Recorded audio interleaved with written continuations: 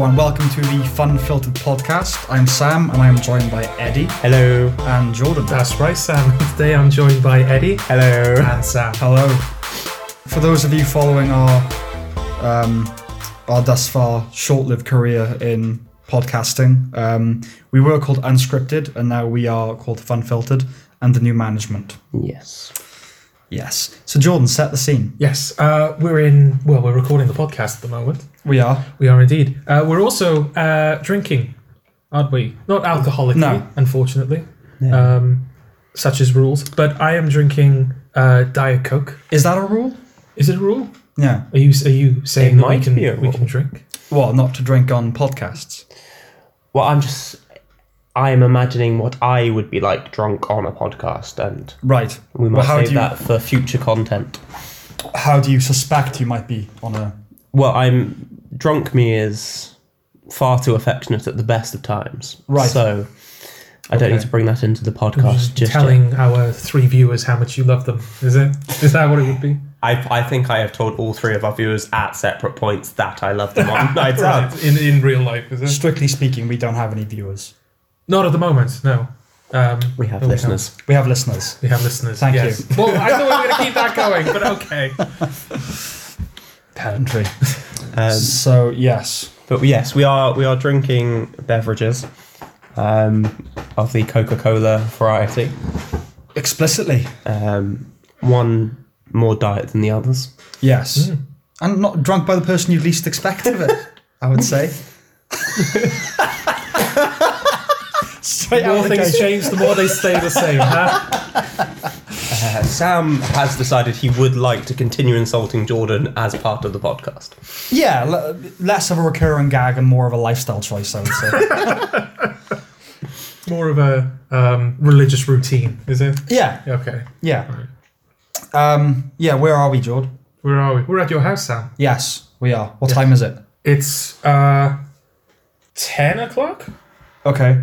Roughly. That is time. Yes, 10 o'clock. And just, give a vague air of... In the night, I should say. in the night, 10 o'clock in the night. Yeah. Give a vague impression of the state of affairs between us at the moment. Okay. What's just happened? What are we doing? How are we feeling? We're all sat at a table Yeah, recording a podcast. right. Yes.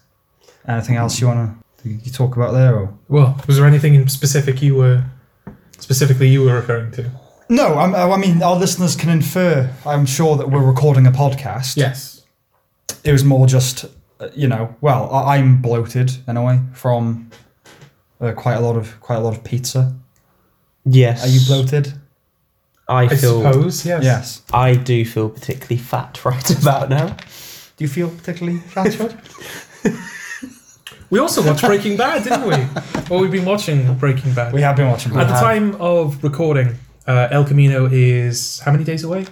What's the date today? It is the 10th. No, it's not. It's the 1st of October. I was looking at I got a digital watch. I was looking at the month. It's in 10 days' time. It's in 10 days' time. So in preparation for that, me and Sam have been going back through Breaking Bad, watching the show in its entirety. We're about a third of the way through series 4 at the moment. Yeah. Something like that. So we watched a couple of episodes prior to recording. So, any kind of fresh observations or fresh feelings about the show on the watch? I'm really liking the show a lot more on this run. This is my second proper run of the show. I've seen like highlights and stuff after my initial watch, which I saw when it was airing, kind of. Because we live in the UK. We do. And for a while, we couldn't get Breaking Bad in the UK, or we barely could. No, it was, I think the first season was shown on 5 USA, I think. Or Okay. maybe FX over here. And then the second season was on 5 USA, I believe. But they scheduled it so that the season 2 finale was on New Year's Eve. Right. At like midnight. So no one was watching, obviously. And then basically just the UK lost the rights to distribute the show. Did Series broadcast the 3 show. even show over here? No, it didn't at all. No. I think between seasons 4 and 5, it went to Netflix. Okay. And then, so my history with the show is I sort of discovered it after its 3rd season had ended, I think, in 2010. When over here, it was basically a total cult kind of side obscure thing. Yeah. and then followed it through its ascendancy from everyone I talked to about the show hadn't heard of it. And by the end of us being in school, HMV had a section just dedicated to Breaking Bad memorabilia, which I resent to this day. Because I feel like it's like when a small band you like makes it big. My identity is tied up with that show. So the same people that I was recommending it to would years later recommend it back to me in that kind of vicious, horrible circle. Yeah. And I don't like that. And I don't like that everyone's seen it. And I don't like that when people say to me, what's the greatest show ever made? And I say Breaking Bad, it's like, oh, well, obviously. Yes. Yeah. You're supposed to like TV. That's kind of an obvious answer. But it is. But it is. It's in the Guinness World Records. It is. The most critically acclaimed. Yeah, exactly. So we're not lying to you.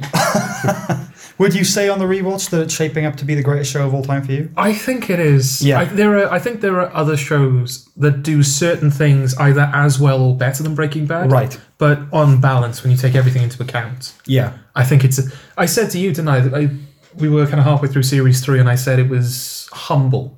Yeah. That's how I felt. Is that it was Breaking Bad is a very humble show. Yeah. It doesn't feel like it's being pretentious. It doesn't feel like it's trying. It's just sort of going along very nicely, and it's, Yeah. And you don't resent anything about it when you're watching it. It's incredibly smart without being smart arse. Yes, that as well.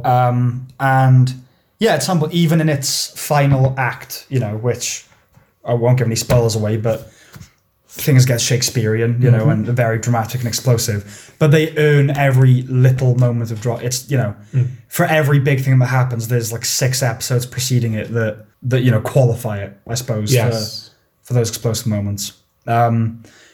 You've watched Breaking Bad as well, haven't you, Eddie? I've watched that all the way through.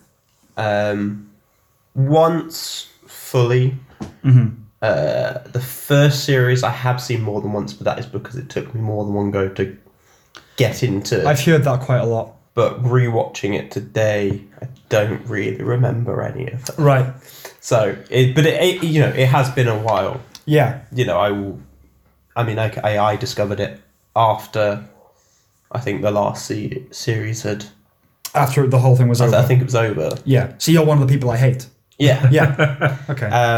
So to sort of sit and rewatch it now, I'm very happily enjoying myself. Yeah. It's, we're in season 4 at the moment, as you said, yes. Which I would say is the greatest season of anything, period. Anything, period. Yes. Anything ever. Anything ever. There's no better... You speaking strictly in terms of drama or in terms of television as a whole? Television as a whole. Right. I feel comedy... Well, that's a bold statement I don't think we can leave unchallenged. Yes. Well, the comedy is... There are obviously great comedies and there are brilliantly structured comedies and all the rest of it. But the nature of comedy... It's just the sound of me pouring my Diet Coke. That'll show up or not? It will, I think. Okay. A lot of fizzing. Coca-Cola, if you want to sponsor us. We've got a new home now. We need sponsors. Yeah, a new home, but the same old gags, yes. It would seem. Yeah. Like I said, comedy can be brilliant, obviously, and in terms of what we write, that's what we would favour, I would say, to favour the right comedy. Mm-hmm. But the nature of drama, I think, in terms of segmenting it into seasons, it's easier to get a fuller feeling kind of unit in a drama. Even though, typically at least, dramas as a show, they're typically seen as one unit, whereas comedy you can sort of drop in anywhere and like watch any... But it's segmented even further into episodes. So comedies, it's like, what are the great episodes of Community, that sort of thing. Yeah. And obviously it's in its heyday with seasons 2 and 3. Community is. Yes, but when I think of that, it's not like, season 2 is like this great unit of art, it's more about individual episodes. Okay. Whereas with dramas, obviously you can get great individual episodes, but it's easier, I think, to achieve a really full feeling season of television. Because I would say, Breaking Bad season 4. I'll throw some others. That's Eddie coughing. I'll throw a few other seasons into the mix. Okay. Season 2 of Fargo. Okay. Season 2 of The Leftovers, which I'm going to go out on a limb and say that nobody listening has watched, except one person. Okay. I was going to name him then. I was like, oh no, it'd feel weird. Yeah. Well, we're going for universal appeal here. I was to say that could certainly because I would have expected it to be one or two people listening. Right. So. Yes. It's the smartest one. 2 people listening.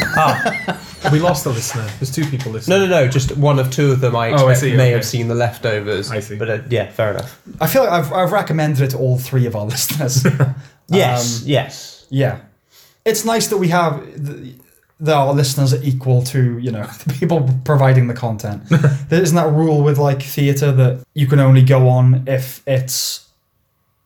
Is it double the amount of people that are in the play have to be present? Just the cast or the crew as well? The cast. Okay. Yeah. Or is it the same amount as the people on the stage? I'm not sure. Yeah. I mean, I can look it up. Because at the moment, this podcast operates at a neutral frequency. We're not charged negatively or positively. No. We're completely leveled out. We've got 3 If we get one more follower, we're sorted. But we could easily lose one as well. And then we're fucked. Yeah. So what was that? Season 2 of The Leftovers. Season 2 of The Leftovers. Season 4 of Breaking Bad. Season 2 of Fargo. Yeah. Yeah. I'd also throw Season 3 of The Leftovers into the mix, but it feels weird putting a season from the same show in. Okay. The Shield season. Well, I was going to say, 4? actually, you saying about throwing in series 3 of The Leftovers. I would throw in season 4 and or series 5 of The Shield. Right. I wouldn't know which one to pick of the 2. Why So 5? Typically, I would. Because 4 to me is the obvious choice. Yes. I don't know. 5.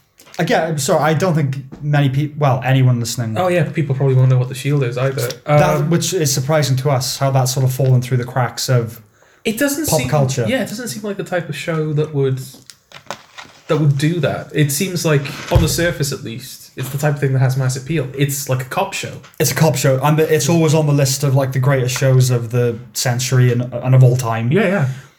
But really, no one's. If you bring up those other Mad Men, the Wire, The Sopranos, Twin Peaks, a lot of people have seen those shows or heard of them. Yeah. But whenever I bring up The Shield, it's like, oh, the Marvel thing. Yes. Agents of S.H.I.E.L.D. Oh yeah, we're not talking about that. We're definitely not talking about that. Yeah. So I guess that's The Shield and The Leftovers, if you take anything away from this podcast. Okay. Yeah. Because you've already seen Breaking Bad, haven't you, you cunts? Oh, I guess it's that kind of podcast. It's on the coast, making me hyper. Was it Coca-Cola, we're still like, if you're still interested, let us know. He is on Coca-Cola and nothing else. Nothing at all. Nothing at all. So we have El Camino coming up. Yes. Good. I mean, this is all. What do we think it might be? I suppose. Yes. I mean, you start off with that. It is, in my opinion, a good trailer for the fact of I still don't know what's going to happen, and you don't get that with most trailers these days. Yeah, it gives no plot details away. No, it doesn't. Yeah. It communicates a tone, which is what trailers should do. Yes. Right. I have a few problems with El Camino. Bearing in mind that by the time the next podcast comes out, it could be amazing, brilliant, and I could love it and all the rest of it. But going into it, I've read the final page of the finale script for Breaking Bad was made available online. Spoiler alert if you haven't seen all of Breaking Bad. It ends with Jesse escaping the facility where he's been held prisoner for months. Yeah, definitely months. Yeah. And in the script, it says, Jesse tears through the gates. He screams in newfound freedom. And then Vince Gilligan, the writer, says, I don't know where he's going. I like to call it somewhere better and leave it at that. And I like that. I like the ambiguity of that. I like the fact that, yes, if you rationally think about it, it's like, well, he's probably going to get caught. The police are obviously going to be looking for him.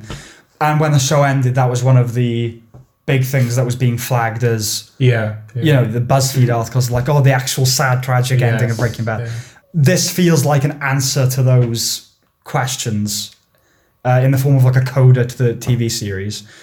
But just the fact that he said, I like to leave it at that. Well, you obviously don't. Yeah, you haven't. You haven't left it at that. So there's that. There's also the fact that given how the events of Breaking Bad play out, Jesse can't die in the film. Again, that's quite a bold claim because by the time of the next podcast, the film will have come out and you'll know. Yes. And Sam will be sobbing into his notepad because of Jesse's But he can't possibly die. Yeah. You can't end Breaking Bad with him escaping and then just have a coda where he just gets killed. It's not going to happen. Yeah. But the trailer has a very elegiac, funereal tone is what I got from it. Oh, you're talking about like at the end, like you ready? Like that? No, just the general vibe of like sadness to it. Okay. And I guess that's maybe they're trying to say that's what has to pull away from. Yes. But yeah, in a way, I'd kind of admire them if Vince Gilligan, if he did kill Jesse, because it's so like uncompromisingly bleak. Yeah. It's like, well, okay, but he can't really. It sort of undermines the thing that preceded it. Then again, Breaking Bad is sort of a tragedy, is it not? There are certainly elements of tragedy to it, so it would make... Yeah, no, it's definitely it's a not tragedy. out of the realm of possibility that they could do that. No, but it was a tragedy for... Well, yeah, it was broadly a tragedy, I guess, but it's the story of Walter White, isn't it? And Jesse is part of that story. Yes. But I don't know, I just don't feel like... It feels cheap to end the film on a different note than the TV series did. Because it undermines the purpose in the first place. It's like when people... I've heard Damon Lindelof, the creator of Lost, talk about this. How when The Sopranos ended, spoiler alert, it's just an arbitrary cut to black. Everyone was kind of watching the scene and analysing it and like, you have to watch it 20 times to sort of get its true meaning. And he made the point of the showrunner wouldn't be as cheap to make you have to watch 30 times to know his intention. He presented you with his intention there and then. Yeah. And I feel like if you're then compromising what you've done with what you do next, it doesn't feel... It'd be like recasting the Joker after Heath Ledger or something. It's... Which they've done twice. But not in that... Oh, I see. Yeah, in that story, canon, in that universe. Yeah. Okay. No, well, my question would be... I talked for a while there. I apologise. That's all right. If you do end the film on the same note as the TV show, Breaking Bad now, if you do end it on the same note, then what's the point of doing a film? Yes, what's the point? But at the same time, I feel like principally the film does exist because it could and because people kept asking, well, is Jesse going to get caught? But also, it's just a bit more Breaking Bad. And so if ultimately it's just a bit more Breaking Bad with essentially the same resolution, I'm okay with that. Could it not be argued that Better Call Saul, though, is a bit more Breaking Bad? Quite a bit more Breaking Bad, even. But what do you mean?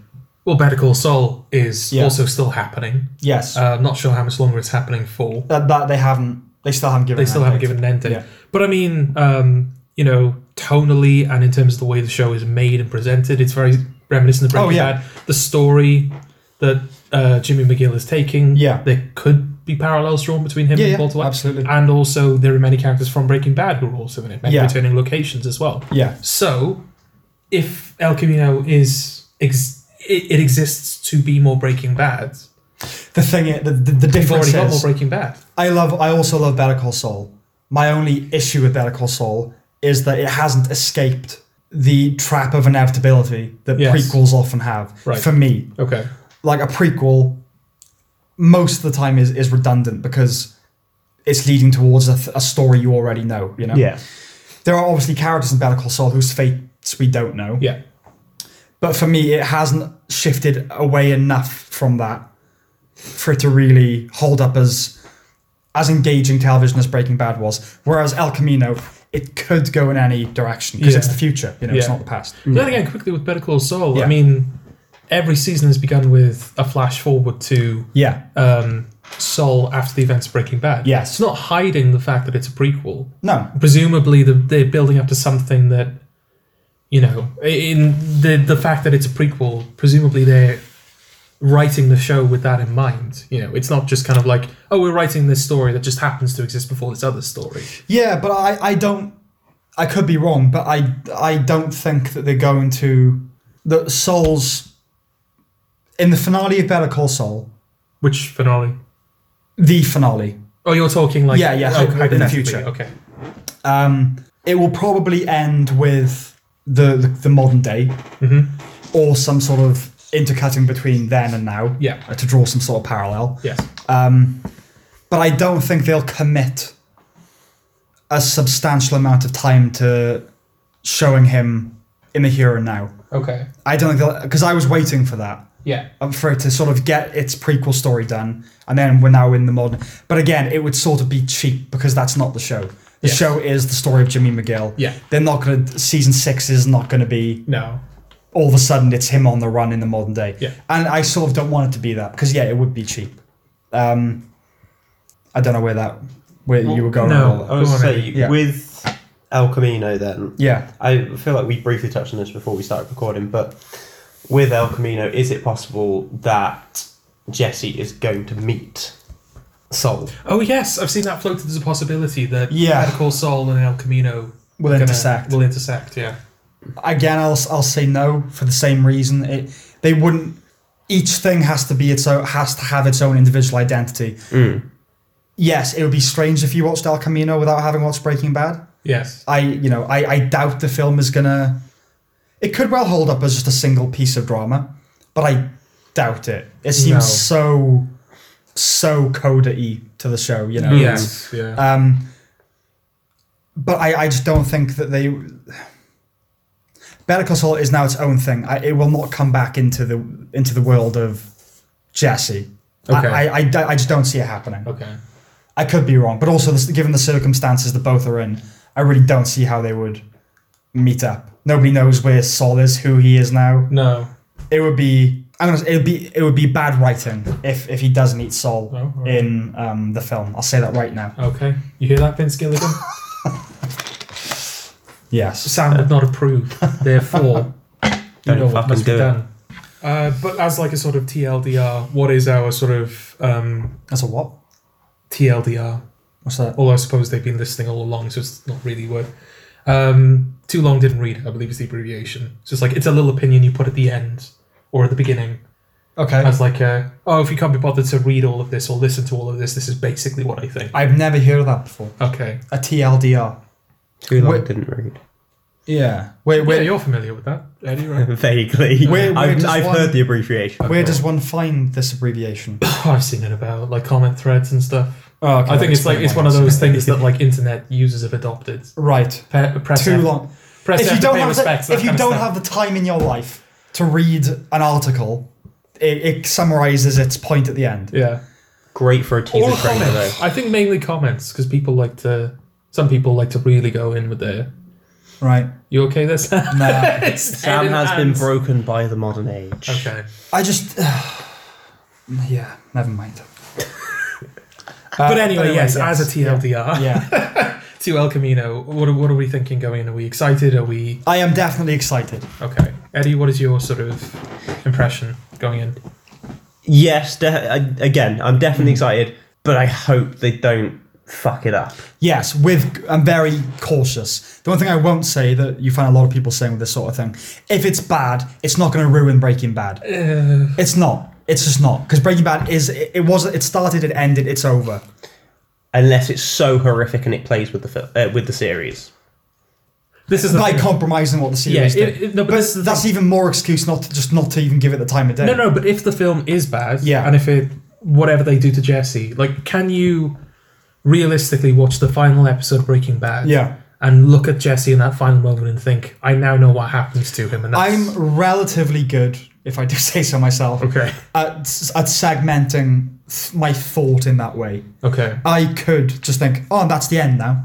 Okay. Do you know what I mean? Yeah. Obviously, my mind. No, he doesn't. Like, the film doesn't happen. Yeah. He doesn't like meet Godzilla. And obviously, they have a battle in, you know. Obviously, my brain, whenever I get to the end of Breaking Bad again, is going to then add that thing on, like, oh, then this happens. No. But if it's not good, it won't matter to me. Okay. It won't ruin anything about the original show. Okay. What about you? I think it'll be like a Toy Story 4 situation. Yes, I agree. It'll be good. And everyone will go, okay, it was good, thank God. Okay, stop. Don't do any more. Yeah. We're happy with this. See, yeah, still haven't seen Toy Story 4. It's really good. Is it? Because I was content with the first three, particularly the way we rounded 3 it's off. It's not like is like a coda, isn't it? Toy Story 4. Yeah, I was thinking this, but 3 given is the ending, also an ending. 3's an ending, but given the ending of 4, that's the one thing that makes it not a coda. If it was just them going to meet Bo Peep, it'd feel like a coda. Okay. But given the way the finality of that ending, that's the ending now. Someone you know dies, don't they? No one dies. They're toys. Someone dies. Someone's not real. Oh, did the penguin... Buzz Lightyear lose an arm. What's the pet? Wheezy. Did Wheezy die? Did he die? Lung cancer. I don't know. You timed that far too well for me taking a drink. Eddie was drinking his Coca-Cola. I wasn't in. Registered copyright. We have to get sponsor. a klaxon. Yes. We definitely should. We're not giving in, listener who has already complained about this gag.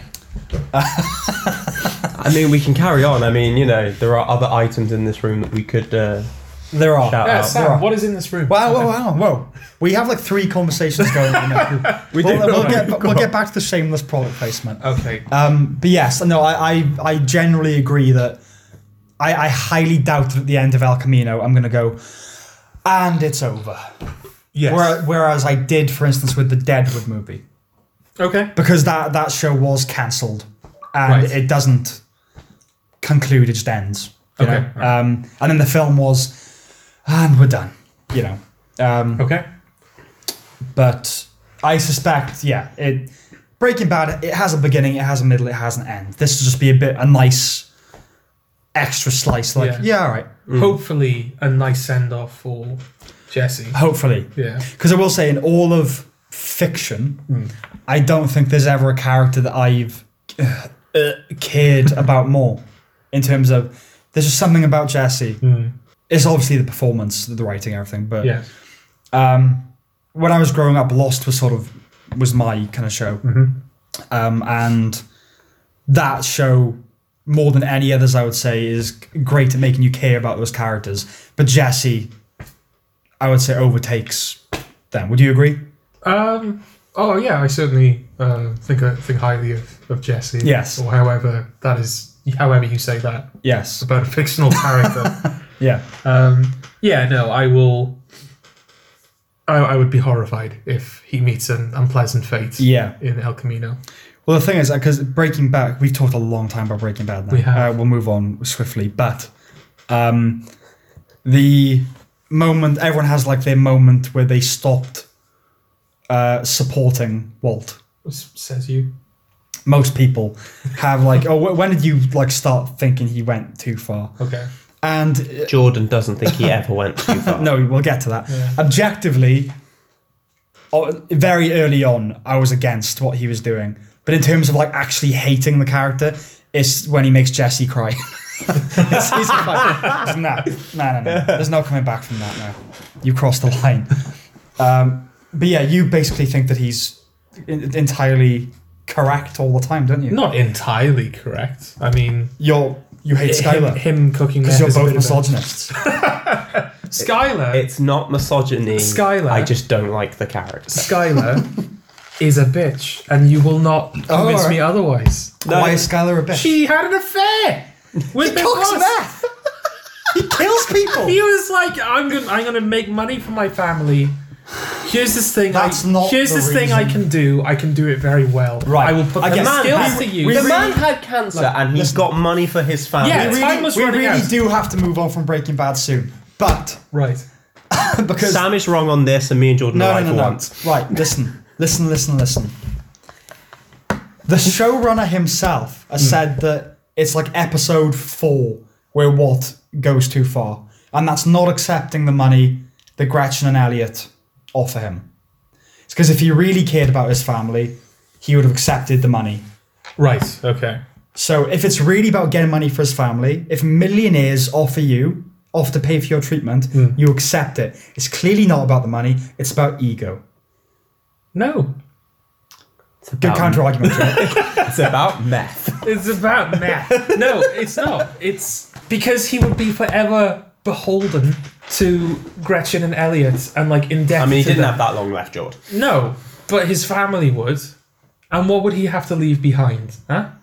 if not money, if not, a massive meth empire. We wouldn't be beholden because they offer it to him, no strings attached. Yeah, and Skylar would be forever like, hey, Holly, Right. your father that you never met, he, this woman he used to date, she paid for his cancer treatment. So we like her. This is, You're weird. How am I weird? You've gone mad. I have not gone mad. We'll move on. I have not gone mad. Walt, yes, his methods are a bit unorthodox. I'll give you that. Yeah. But it's good shit. You can't he's deny. He's a good chemist. What are you gonna do? What if you're like, oh shit, I only have like a couple, like maybe a year, maybe less than that to live. Yeah. All I have is this just like gift of being a good chemist. Right. What's the best, fastest way to make as much money as possible? The best, fastest way. Yeah. Accept it when someone offers. Nah. It's certainly the fastest. We can argue about whether it's the best. It's certainly the fastest. Thank you. I disagree. I stand uncorrected. I still disagree. I stand uncorrected. No, I still disagree. What else are we going to talk about then? Sky, that doesn't excuse Skylar. What else are we going to talk about then? No. She is still not oh a my good... God. What is there about... Look, I loathe infidelity. Yes. Right? More than perhaps anything. Okay. But it's objectively not as bad as killing people and making meth. It just feels worse for some reason. I sort of get where you're coming from, in a way. I sort of do, right? Right. For whatever reason, the idea of like someone cheating on this, well, they're separated at that point. But no, they're not officially divorced. They're not divorced, but they're separated. Yeah. So it might not even be cheating, depending on how you look at it. But the sense that she might be cheating, I sort of get on a gut level why that feels worse than killing people and making meth. Perhaps that's because it can happen. Killing people and making meth last year. Or perhaps it could be because infidelity can happen to you. Whereas you're not likely to kill people or make meth or encounter someone who has. No, but here's the thing. Whereas someone cheating on you, that's, well, not just likely, but inevitable. I don't mean you in particular, by the way. Right. I just mean everyone's going to get cheated on at some point. Okay, Walt does some pretty terrible things. I will give having, killing the people that died. He poisoned a child. Yes, spoilers. Well, we'll pass that. The kid did deserve it, it's fine. Yeah, okay, that sucks. That's not on. No. But usually he has to do these things out of survival, or he has to do these things out of necessity. By a situation he puts himself into. Chose to have an affair. A affair. She chose to have an affair. Yeah. Just because. Just like, I'm not happy with Walt. I'm just going to cheat on him. Well, didn't he just choose to start making meth? No, but he didn't choose to, kill those people. Or he didn't choose Yes, he did. No, he had to. No, he didn't. It was necessary. He had to do it. Right. You think he would have done? Do you think Walt, everything is fine at the moment, but here is the choice to poison the child. Will you take it? You think he would have just gone, oh yeah, I'll do that. Why not? Right. You had to do it. He didn't have to do it. Yes, he had to do it. There are one or two occasions in the show where just out of pure instinct and survival, right, that yes, he has to, in terms of self-defense, he has to kill someone. I can only think of one off the top of my head, right? Which is, Tuco, but they don't kill him, but that situation, and when they're clearly going to kill him in the RV in the pilot. Oh yes. Okay. Yeah. Other than that, everything he does is premeditated. No. Yes, it is. No. He kills the dealers who Jesse's going to kill. He runs him over this car. A bevy of spoilers coming up. Yeah, we're past that point. Okay. He kills the show came out years ago. If you haven't watched it by now, it's your own fault. He has all those people in the prison killed. Mm-hmm. Who else does he kill? He has Gale killed. Yes. These are all premeditated moves. He poisons Brock as a move. Yeah, but no, Gale, he had to kill Gale. He didn't have to kill Gale. Yes, he did have to kill Gale, because Gale was going to take over from him. So if there's no Gale... Look, it depends how you look at it, doesn't it? If it's you're just accepting that he's going to be in the meth business, then there's a lot of hat-dos. But him being in the meth business in the first place is the problem, isn't it? Oh, he had to kill this person because they want to kill him. It wouldn't be a problem if not for the choices he made. You wouldn't have Tuco, you wouldn't have the cousins, you wouldn't have Gus, you wouldn't have any of those people if he doesn't start making meth. But then how's he going to provide for his family? Accept how's he going the money, to... How's millionaire. No, because the money is for his treatment. The money that he's making is for his family, for the college, for his kids, and for... They have jobs. Oh, that'll do. It does for most people. No, that'll get him through.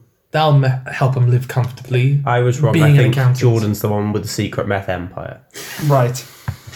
I don't know where this stuff comes from with you. It's just... He's got a secret meth empire. He's just bought a car wash. Right, no.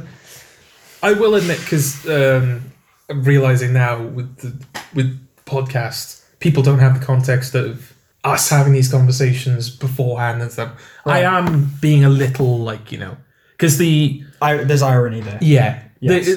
There are certain like common held opinions about Breaking Bad. Yeah. One of them is that Skyler is in the wrong, and so part of it is playing into that. I know. I know that 90% of our relationship is irony.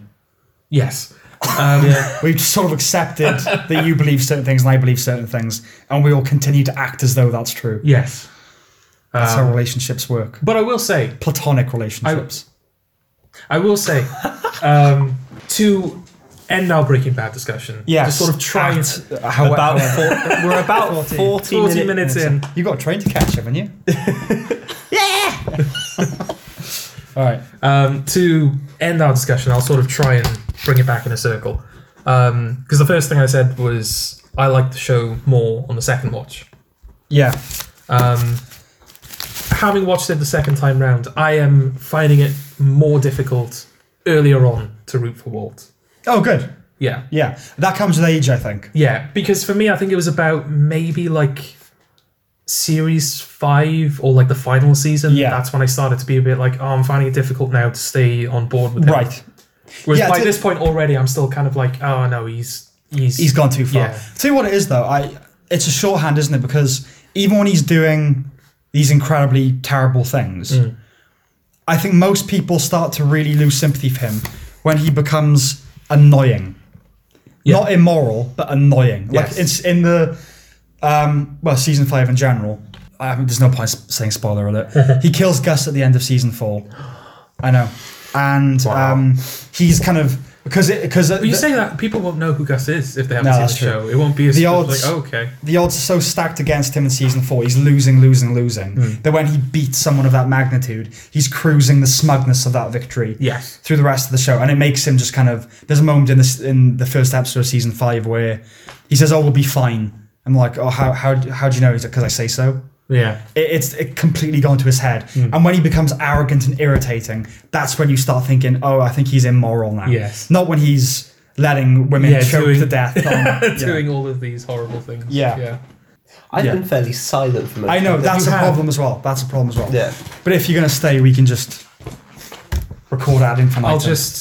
What I'll do is I'll just edit you in at random points through the Breaking Bad discussion. Yeah. Nah.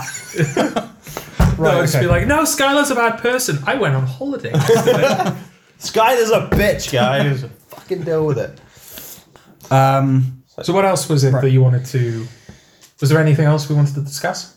Yeah, well, Eddie, you wanted to talk about Spider-Man and Marvel more broadly. Yes. So, obviously, I'm assuming you both have seen... There's my review of Marvel.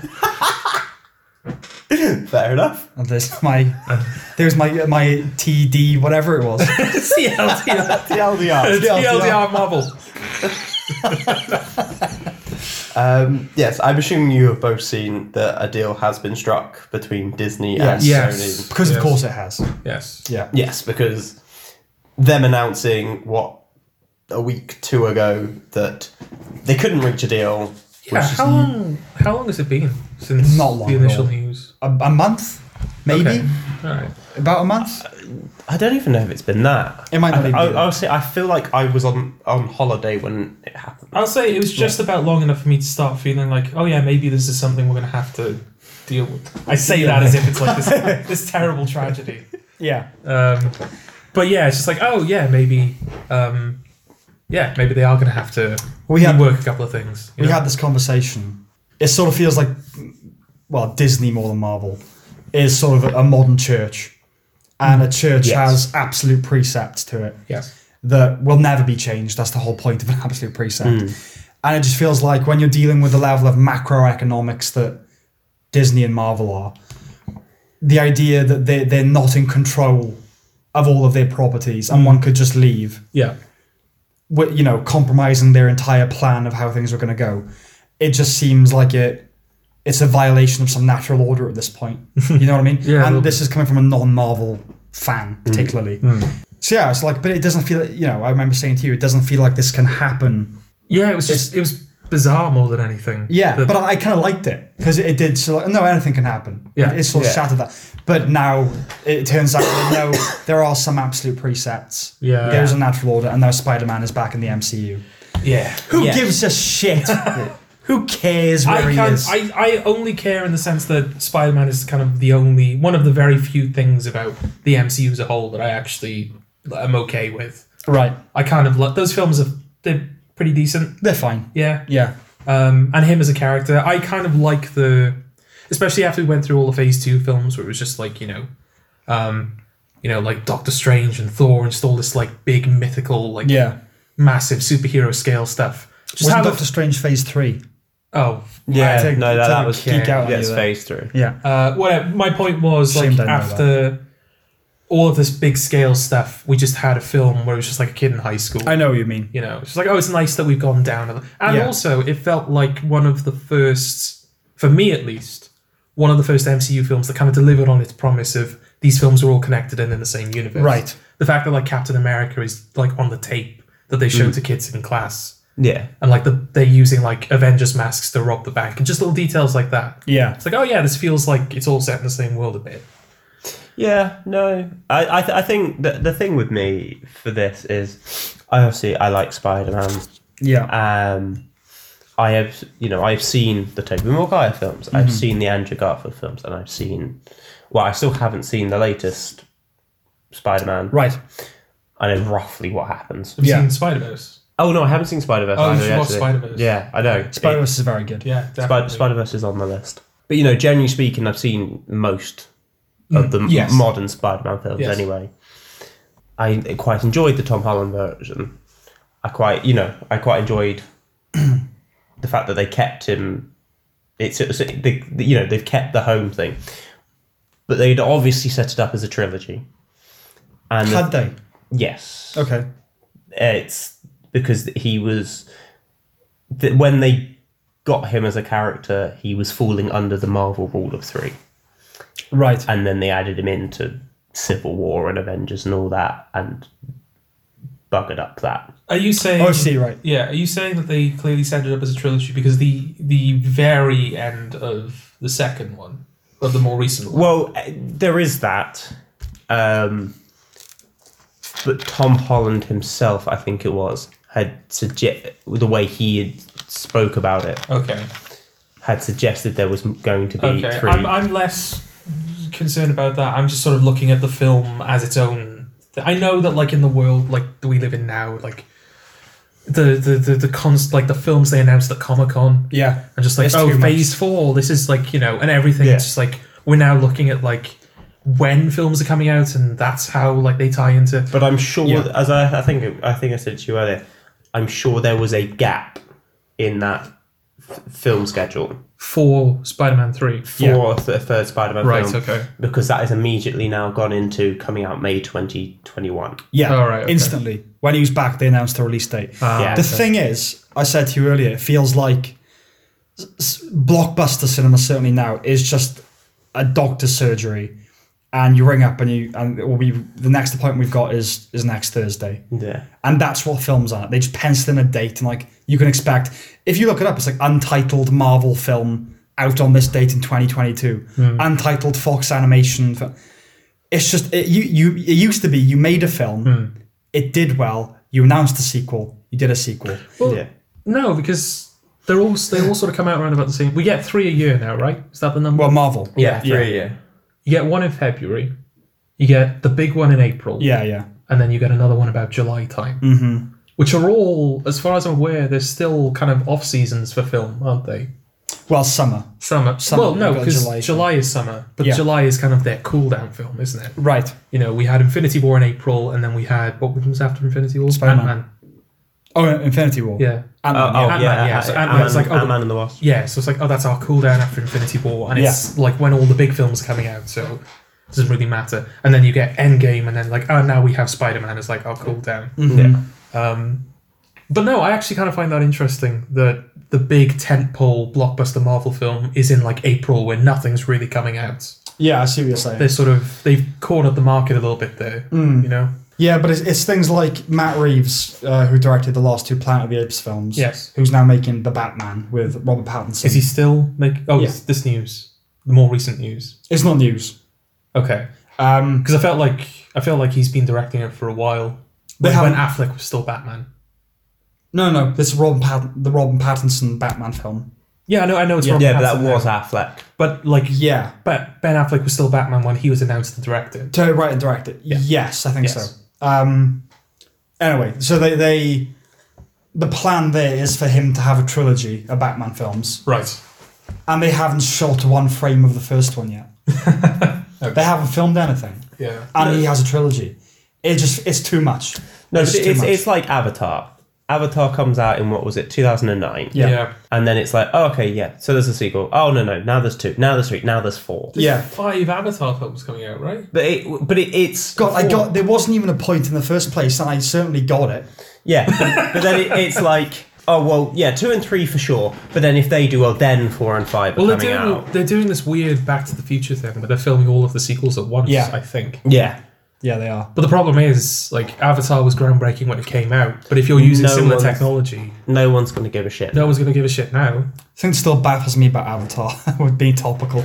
Avatar is, for all the time that was spent on that film, 12 years... Yeah. The fact that the script was as terrible as it is what baffles me. Yeah, you're spending most of your time with the technology now, but, like, have a second draft at some point, you know... Because it is dreadful. Yeah. Unobtainium. And the villain is a Marine who has a scar going down the side of his eye. Oh. I haven't seen Avatar. You haven't seen Avatar? No, and I was kind of proud because...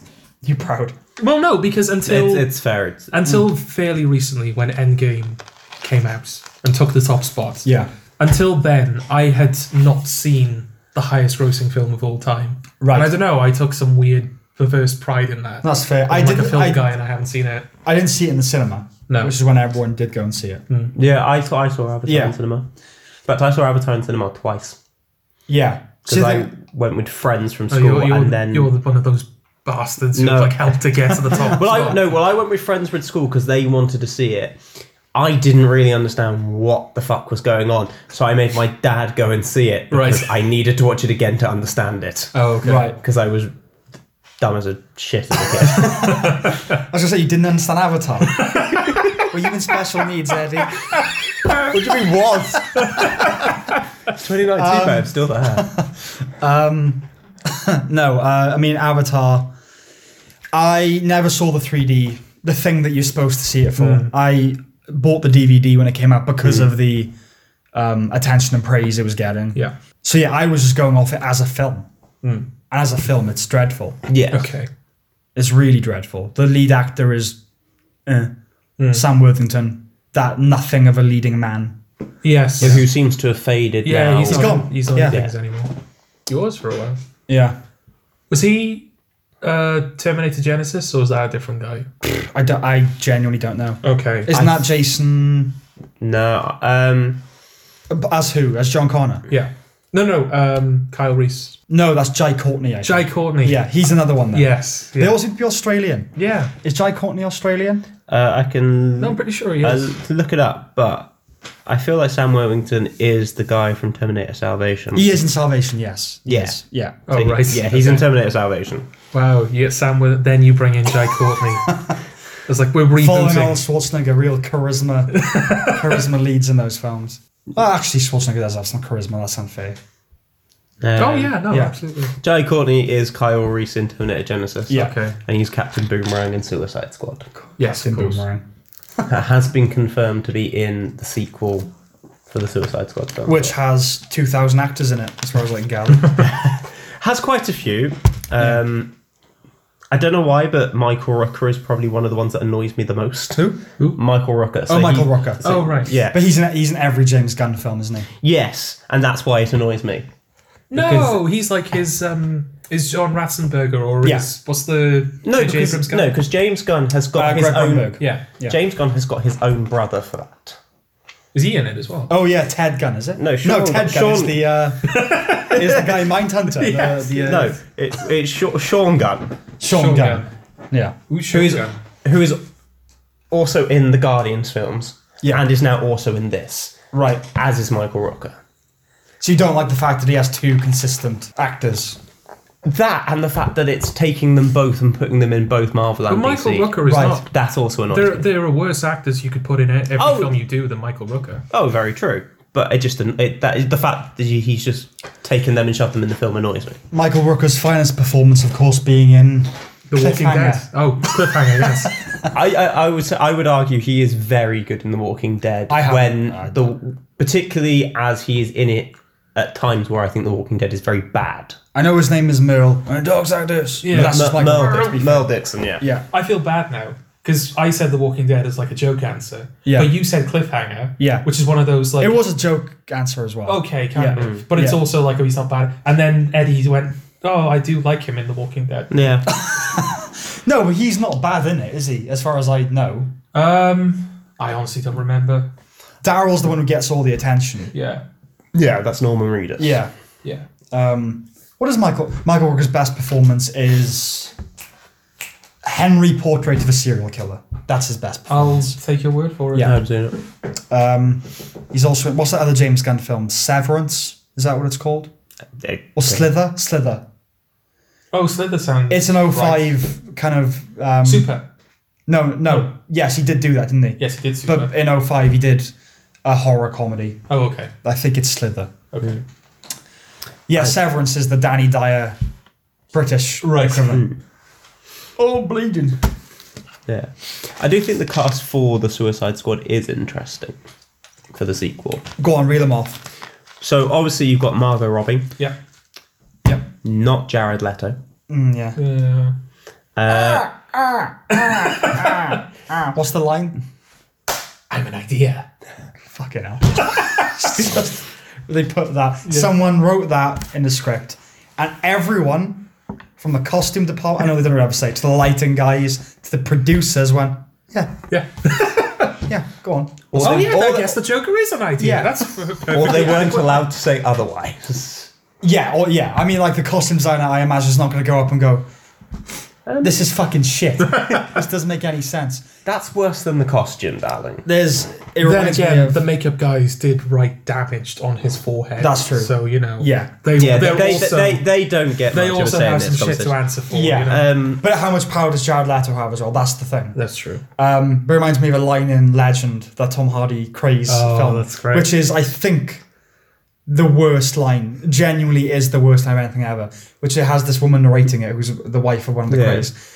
And I can't remember the lead up to it or the context, but the line is, London's just like everything else, really. It just is. Oh, fuck me, that shite. There's literally nothing that you couldn't say that about. It is. This phone is. This podcast, it is. Coca-Cola. It just is. He's really trying to get Tasty. that band in. It is tasty. But yeah. Back to the Suicide Squad. Yeah. Viola Davis. Yeah. She's okay. It depends on what she's in. She's in Like the every she was in the actor. first one. Yeah. I'm assuming a bunch of people from the first one are back. So you've got Margot Robbie, Viola Davis, Joel Kinnaman, who Don't like played him. Rick Flag. Yeah. Jai Courtney is back Don't as like Captain him. Boomerang. And then Just cast Tom Hardy. Just stop being coy about it. but in terms of the other characters, I think that is it, because Idris Elba was originally cast to play Deadshot, but then they decided to change their mind on Idris Elba playing Deadshot, because that way Will Smith could eventually come back if he really wanted to. Right. So they've given Elba a new role because they've decided they couldn't replace a black man with a black man and it'd be the same thing. Right. Do you think that's what it is? That they didn't cast Elba as Deadshot because it would be like as though they're interchangeable, like the black men interchangeable. Oh, okay. Okay. Which is, yeah, I wouldn't be surprised if that was true. No, as I say, he says it's so that Will Smith can return, despite originally announcing that he wasn't, that he was going to play that Elba was going to play Deadshot. Right. I just think it's all a bit questionable. Yeah, I would agree. Well, I don't know. Could you argue that in terms of what they bring as actors, I don't know, but could you say that Will Smith and Idris Elba bring a similar energy, which could help that idea that they are, it would be seen as though they're interchangeable? They've made some shit films recently. I don't know, really. I mean, because what's Elba's appeal? Elbow. What's Elba's appeal? Well, he's broadly speaking a good actor, you know. You've got to sort out that cough. I really do. Not including The Dark Tower. No, with exceptions. Because I don't know, really. Will Smith is one of those people you hire if you want a charismatic guy, right? That's his thing? Yes. He's charismatic? I guess. Is Elba charismatic? Yeah, but in a different way. Okay. I don't know, Will Smith is kind of... Well, he looks kind of funny, doesn't he? Let's face it. Okay. He's got... Not like that. He's got like pointy... he's a weird-looking guy, really. Right. But he's a leading man. Yeah. Elba is kind of more... sexy. No, he's more kind of... Suave. Because he's British, isn't he? So he's got that as well. That's the thing is, one is British, one is American. Yeah, and Will Smith's a bit more... even in his youth, I don't imagine Elba could have been the Fresh Prince of Bel-Air. No. But and Will Smith couldn't be Stringer Bell in The Wire. No. Will Smith has less gravitas than Idris Elba, I would say. Yeah. Will Smith couldn't be Bond. No, he couldn't. Elba, I do think could. Yeah. Not now, though, because he's however old he is. The other people added to the cast for the Suicide Squad. John Cena. Storm Reed. I know the name. I don't know the name. Flula Borg. That's a German comedian. It's definitely a comedian. Yeah, he's German. Yeah, he's a YouTube guy. Yeah. Okay.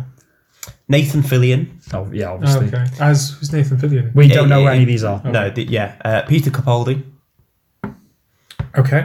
Pete Davidson. Okay. So from SNL that was with Ariana Grande. Nope. No, he was on SNL. Okay, that's the sort of vibration of culture that I'm not on. Not there. Alice Braga. I know the name. I think she's in I Am Legend. Again, then you've got Sean Gunn, Michael Rooker, Tika Waititi. I don't know. Oh yeah. Okay. Yeah.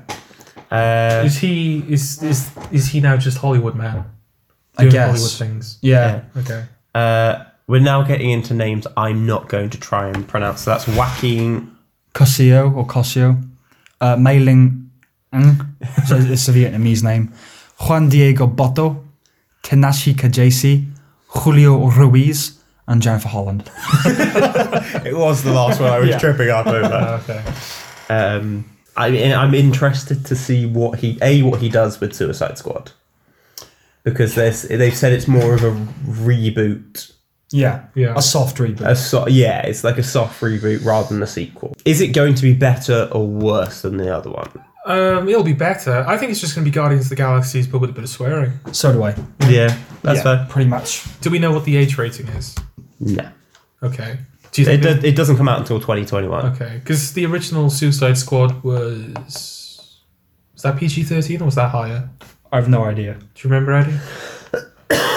No, but I should be able to find on it somewhere. I don't think there was anything that would have pushed it above a PG-13. Jared Leto's performance. You got to do the thing at the end. I don't remember the bit at the end. Yeah, it's like it's this weird like like a seagull. Yeah. Sorry. I'm just remembering the fact that it was up, if not won the Oscar for best makeup and hairstyling. Yes, it did do that. Thing is, though, Oscar winning Suicide Squad. Did it not deserve that? Not against Star Trek Beyond, I wouldn't say. Okay. It was that, Star Trek Beyond, and another film, which might It be like a depends period if film. this is the category in which it comes under putting the word damaged on his forehead.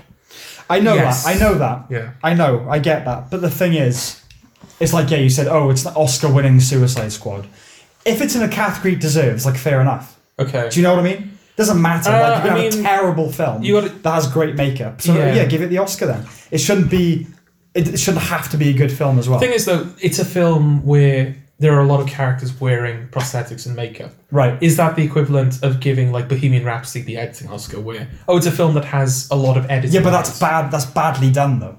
No, but is it a similar thing? Because it's like with sound, isn't it? Like, they typically give it to either, like, quiet films, or give it to films where there's, like musicals and stuff, where there's a lot of sound. Yeah. Just like, I noticed the sound, therefore it must have good sound. I know what you're saying. I noticed the makeup, therefore it must have good makeup. I know what you mean. No, I mean, like with Bohemian Rhapsody is bad editing. Yes, isn't it is. it? Yeah. So it shouldn't have won the Oscar. It shouldn't have been nominated for the Oscar. No. That film shouldn't have been nominated for any Oscars. No, you just gonna come out and say it, are you? Yeah, it's terrible. It's a terrible film. What film's this? Bohemian Rhapsody. Oh, I'm not. I like it. I kind of no. I like it less than I did. Did you like it more before this conversation? No. So have a backbone, Eddie. Come on. No, when I watched it in the cinema, I enjoyed it because it's Queen, and I'm a big fan of Queen. Mm-hmm. Whether Malick should have won the Oscar is a different matter. No. Who should have? Well, he wasn't. The person who should have won wasn't nominated. That being Ethan Hawke. Oh yes. Who first reformed. Yes, absolutely. I can't remember who the nominees were. I remember it not being particularly. I'm trying to get to the right year now. Yeah, this is the right year. So Rami Malek for Bohemian Rhapsody, Christian Bale for Vice, Bradley Cooper for A Star Is Born, Willem Dafoe for At Eternity Skate, and Viggo Mortensen for Green Book. I would say Viggo Mortensen. I would say I feel like we had this conversation at the time. Yeah. Oh, absolutely. Because I remember not wanting Bale to win for Vice. No, same. Which I didn't like the film. The other possibility. Yes, they were the front runners, I would say. Yeah. But, as I say, whether Malick should have won the Oscar, I enjoyed the film because I was a Queen fan. Queen film, right. In the same way I enjoy Mamma Mia. I also enjoyed Mamma Mia. Not the sequel. The sequel's very bad. See, the sequel's a better film, but that makes it worse. Yeah. If you know what I mean. But having since seen Bohemian Rhapsody, since then, I enjoyed it less. Right. And I think seeing it in the cinema, seeing that Live Aid bit on the cinema, I think is what I enjoyed more than anything. Would you agree that that's the reason it did as well as it? I think it's 100%. Because the Live Aid bit really looks like the Live Aid performance. Yeah, fair play, well done for that sequence. Well, then but who cares? Just go watch the Live Aid performance. Right? But in terms of, because it really looks, they've recreated it well. Okay. Which fair enough. Credit where credit's due. Okay. It looks like it, fine. But that shouldn't carry a film to a Best Picture nomination. I think it was going to get a nomination whether we liked it or not. I think is the problem. Oh, well, here's the thing, right? I don't know, because whatever you think of the Oscars, and I have a generally low opinion of the Oscars, but I wouldn't mind winning one, though. Yeah, whatever you think of the Oscars, the films that get nominated generally are critically acclaimed. Yes. You've got to sort that out. It'll be gone by the next recession. Okay. Bohemian Rhapsody was not critically acclaimed. No. Yeah, it's one of the lower. Ever. Yeah. Yeah. So it wasn't a guarantee that it was going to get nominated. He was a guarantee, probably. Yeah. But certainly not even to win. It was a shock when he started winning everything. Mm-hmm. Well, you had a nomination in Christian Bale, which was similar in the sense that it's an actor playing a real life individual in which they've gone in under some sort of physical transformation. Yeah. I'd have thought between Malick and Bale would have caught the eye of the Academy more. That feels like more of the thing they go for. Yeah. His portrayal of Dick Cheney. Yeah, but I mean, the film obviously portrays Dick Cheney as evil, and Bale is unlikable as him. Yeah. The thing is, Malick. Yeah, the Oscars like it when you get fat or wear fake teeth or a wig, or they like that sort of thing. Malick's playing a former pop star that had AIDS. He's playing a gay Yeah. African. Freddie Mercury's born in Africa, right? South Africa, I think. Yeah. Yeah. Zanzibar. Zanzibar. Okay. Yeah, he's British, but he's born in Zanzibar. Yeah. Yes. But no, he's a gay icon. And he died of AIDS, and that's very Oscar-y. Yeah. Doesn't he deserve the Oscar? No, it doesn't. He shouldn't have been nominated. He shouldn't have been nominated. Because his I like Rami Malek, I really do. The problem is, Rami Malek already has quite noticeable teeth. Yes. And he has to wear fake teeth as Freddie Mercury. It just looks like Bugs Bunny wearing fake teeth, Yeah. It's redundant, it cancels, it becomes a gurning performance. Where he's doing this very British accent. Yeah. It's like Austin Powers. The orchestral section. Yeah, Now yeah. comes the orchestral Now section. comes the orchestral section. Yeah. Yeah. And we're just meant to love. What really makes me sick is in the Live Aid sequence, and they're all playing. And bear in mind, they've been a band for at least 10 years, I think, at this point, right? They all know Freddie. They know his talent, all that sort. And he was talented, obviously, but he starts singing, and only because it's the climax of the film, you get these shots of like the band members looking in utter awe at him. Some of he's doing this, I've got to break free, like doing the whole hand movements and everything. And it cuts to Brian May just like, oh my god, this he's so talented. It's playing. I was like, oh fuck off. It's like because as the audience I'm meant to be going, yes, I'm like with you. I'm really get a grip, you curly fuck. I mean, I was just saying, you replaced him pretty quickly when he died. Yeah. Queen and Paul Rogers didn't take that long And to isn't happen. it produced by Queen, essentially? Yeah. So it's hagiographic. They're creating their own myth. Yeah. Yeah. Which, if you look at the history, certain things didn't happen in like the order in which the film tells it. So they've gone, what's the myth of Queen? Yeah, let's just put that there. And, Yeah, well, is there a point? Again, I haven't seen it, but a friend of ours, he was saying before that only Freddie's portrayed as the individual who was sleeping around and going out with people, whereas like Brian May and the rest of them are going home to their girlfriends and being faithful. Yeah, and he was like, there's no way. No, we can't say for sure, but he in with a particular certain was degree like, of certainty. Yeah. Yeah. But yeah. All right. It's now an Oscar winning film. What's the worst Best Picture ever winner? What's The worst winner of Best Picture. Yeah. I'm going to look at what has won Best Picture. Because the ones that generally come up are Chicago, Crash, which I love. How Green Was My Valley, because it beat Citizen Kane. Rocky is often cited, because it was out the same year as Network, All the President's Men, Taxi Driver. not Rocky. Rocky is... No, I agree, but it's just because of what it was up against. I'll tell you what the worst Best Picture winner of all time is. Go on. The Lord of the Rings, The Return of the King. Oh, do you want to talk about your recent Yeah, I will. endeavours? I have been binging the classics of cinema because I don't want to die having not seen everything because I'm that obsessive compulsive. And part of my binge watching was the Lord of the Rings trilogy. And I watched the extended Blu-ray editions for all three. God, it's hard to get through. Jesus, it's trudging through treacle. Are you a fan of them, Jordan? Oh, what? Lord of the Rings. He hasn't seen them. You haven't seen Also a point of pride for him. Yes. Yeah. Okay, so Do you know what else is a point of pride for me, Eddie? I haven't seen Game of Thrones. And I had to sit through people That's saying... good though, until it's not. No, but that's the thing. Yeah. I had to sit through people saying, "Oh, you should watch Game of Thrones. It's really good. It's the best show on television. It's great." Oh, it's never the best show on television. And then the ending happens, and I was able to sit back and go, "Ha ha ha." Yeah, well, were you going to ask something about Lord of the Rings? No, I was just going to ask whether he'd seen it or not. Okay. Because I have seen it, but I've watched them all about maybe once or twice. Right. I'm not a particular fan. No, but it's... Oh, my God, it's... Which I think confused people because I was a fan of Game of Thrones. Yeah, but so was I. It's it took me a while to get onto Game of Thrones.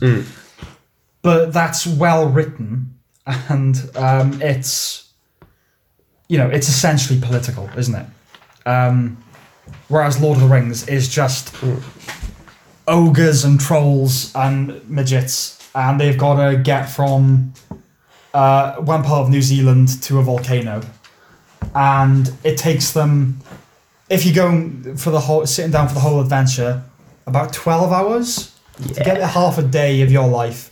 There's a scene at the very end of the trilogy when Frodo, having destroyed the ring, wakes up in a bedchamber, and it has this kind of white tint on it, so it looks angelic. And he wakes up, and there's an extreme close-up of Gandalf at the foot of his bed, which is quite creepy, really. Yeah. And then he stares at Frodo really intensely for a while, and then just slowly kind of cracks a cheesy grin. And then Frodo starts going, yeah. And then Merry and Pippin, two of the other little blokes, they come in, and they start jumping up and down on the bed. They're frolicking. And then just one by one, the whole cast walks in so they can have like a little victory lap. And then he's saying goodbye to all of them. And it takes like 20 minutes. It takes... it just never ends. It's ridiculous. Yeah. Just, for such a basic story as well. Yeah. I'm sorry. Because, we have other things. Yes. We vaguely listed off the films to talk about. I can't even remember if we finished the discussions we started. Yeah, I don't know how many conversations have been left dangling. No. At this point, probably all of them. Yeah.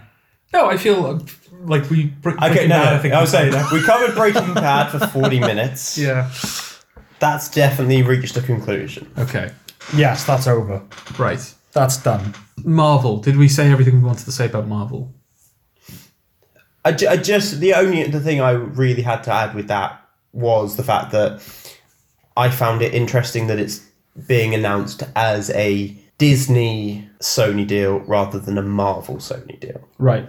Because I felt like when they were trying before and they were saying, Marvel and Sony can't reach, it felt as though it was like, well, we can't get a deal with Marvel. And then Disney went, but we're the parent company. Oh, okay. What do you want? Yeah, so it's like, big boy Disney has stepped in to sort it out. You know? They've gone, what do you want? And they've gone, this, and this, and they've gone, cool, we'll have him for that film then, and then you can have him back. Maybe. I was saying because my sister, she recently binged all of the Marvel films in preparation for Endgame. Okay, fair. No, actually, it wasn't in preparation for Endgame. It was in preparation for Far From Home. She wanted to see that. And because people insisted she had to see the rest of them. Even though I would say that, for the most part, you don't have to have seen all the Marvel films to see a Marvel film. There's a couple, like Endgame, where I think you need that. It's a bit too much baggage for you to not get it. But yes, she binged them all, and then obviously she found out about this deal, and she was gutted because Spider-Man is her favourite thing about the universe. I've forgotten the point I was going to make. What were you saying that led me into that? That it was a Sony Disney deal. Oh, yes. It was a Disney deal, So right. I was talking to my sister about it. And I think she was initially on the side of Marvel. But she was like, how, Sony took Spider-Man away. Isn't that a terrible thing? Right. It's like, well, from what I understood, because details came out later, and the deal was that Marvel wanted 50% of the films, whereas up until now they've had 5%. Yeah. So they were screwing Sony in a way, and Sony were like, well, no. Yeah. But also, they've got Spider-Verse now. Yeah. Prior to this, they had the Andrew Garfield universe, or they were trying to set up a universe with him, and it just bombed. So they were like, fine, you can have mine. But now that we've got Spider-Verse, we kind of don't need and of course we have Venom and... of course, Venom. Morbius. Venom. Venom. But a question then, just for the fact of it ties Sony and the MCU in a regard of J.K. Simmons. Okay. In Far From Home. What about him?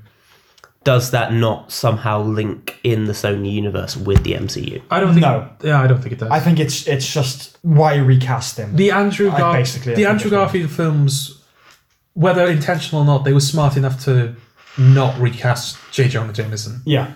And I think Disney kind of realised, we can't recast him, but we have the power to bring him back, so let's just do that. It's just, so it's just a different J. Jonah Jameson, played by the same actor. Yes, also, because in the Tobey Maguire films, he's just like a scummy newspaper. Yeah. Now he's Alex Jones. Yeah. So he's kind of a different character. Yeah. Yeah, they tried to make it contemporary. Yes. Yeah. But I love that he is just... They've even got the same like graphics. Yeah. It even looks like you see that a lot, like a lot of, in TV shows, the characters that are basically, analogous to... You said there was one in Homeland, right? Homeland, yeah. Truth Seeker or something like that. Okay. One of those.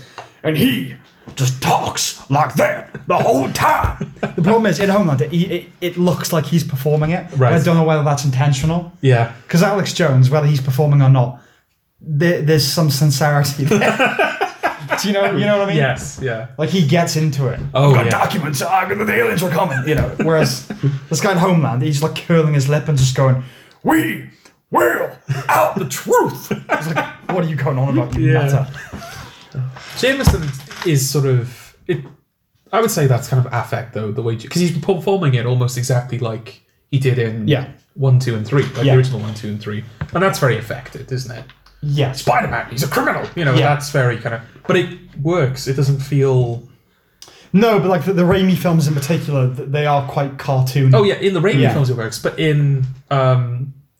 it's out of place in the sense that if you have any knowledge of film, you see that character from this different set of films. You're like, oh, it's that guy again. Yeah, yeah. But also, it didn't feel out of place in Far From Home. Just the way he was acting, Yeah, because it suits, because there would be affect in that. Yeah. In that kind of show. One thing very quickly I want to bring up. You've both seen Far From Home, right? Mm-hmm. No. You haven't seen Far From Home? No. Okay. So the film happens, and then the film ends with Spider-Man and Mary Jane just kind of swinging through Manhattan. And then it cuts to credits. And then you have credit, because obviously Marvel, they do post-credit scenes, mid-credit scenes and post-credit scenes. Yeah. So they're swinging through, credits happen, mid-credit scene turns up, they land, they have like a bit of a conversation, then J. Jonah Jameson comes up on the screen, and then the big revelation about Mysterio, and Mysterio's fake Spider-Man tape happens, and then Spider-Man's identity is revealed. Then you cut to the rest of the credits. That feels like something you should put in the film, not in a credit scene. I know what you mean, right? But they know people are staying for the post-credit stuff now. But the post-credits I thought was reserved for because the very end, the actual post-credit scene is a couple of characters from Captain Marvel show up. Yeah. And it's they've been in the film all along. And it sort of hints at what the next film or what the next step for those characters will be. That's what a post-credit scene usually would be. Usually, yeah. Not more of the film. I know what you mean. It works in the sense that it does hint at what the next step for Spider-Man is going to be, because he says earlier in the film, doesn't he, that if people find out who I am, I'm done. I can't keep operating Spider-Man if everyone knows I'm Spider-Man. And the mid-credit is everyone finding out. Yeah. But that feels like it's part of the story, not like a weird... But I'm interested to see what the title is for the next one, because it's Further From Home. What's the thing? It's that because it is the home. They're using home in the home titles, trilogy. Yeah. Oh, so right, we've had Spider-Man: Homecoming, Spider-Man: Far From Home. Yeah, Home and Away. So this is Spider-Man going home, just just him walking home for the whole film. Yeah. It's going to have home in the title somewhere. It'd be called Spider-Man: Home and Away, and it'll be him fighting a shark in Australia. Oh look, he's fucking Spider-Man's fighting a shark. That'll be the third one. Yeah. Home and Away. It's just Spider-Man homes under the hammer and him trying to stop. J. Jonah Jameson is the guest auctioneer. Spider-Man. What are you doing? Can we talk about how much I hate Tom Holland? If you want to alienate I want even to more of our Lord of the Rings, Marvel, Tom Holland. Bohemian Rhapsody. Bohemian Rhapsody. I hate Tom Holland. Okay. That's about it, really. He's sort of in that school of British actors that really irritate me. Oh, them being Eddie Redmayne? Yeah. Tom Hiddleston? Yeah. Cumberbatch? To a lesser extent, but yeah, that bunch. Who said... Wasn't there a comedian or The someone... Brit Pack. Sorry? The Brit Pack. The Brit Pack. Was there a comedian or someone who said, we don't need Eddie Redmayne, Tom Hiddleston and Cumberbatch? One's superfluous. Yeah. Yeah. Or we can get rid of one. We don't need all three. I really hate... I think Eddie Redmayne's the one... No, Tom... Oh, I don't know. They're all... Well, you're not going to get rid of Tom Hiddleston anytime soon because he's part of Disney. He's got his and he's got the Loki TV series. Yeah. Redmayne, are they still making Fantastic Beasts films? Or is that done? So. Yes. There's going to be, another 3 of them. That's all he's doing at the moment, right? Yes. Yeah. He's in a Aeronauts or something like that. Okay. He's in an upcoming film that's not that. Right. I really don't like him. Basically, what is the people that whenever they're on chat shows, they'll tell an anecdote about some charity work they did, and they'll look into the middle distance, then look up as if like really trying to like recall something, blink a lot, and talk humbly about their achievements. The bastards! I know. I'm gonna love being on a talk show in the future with Sam. Yeah. I wish they all died of AIDS. Okay.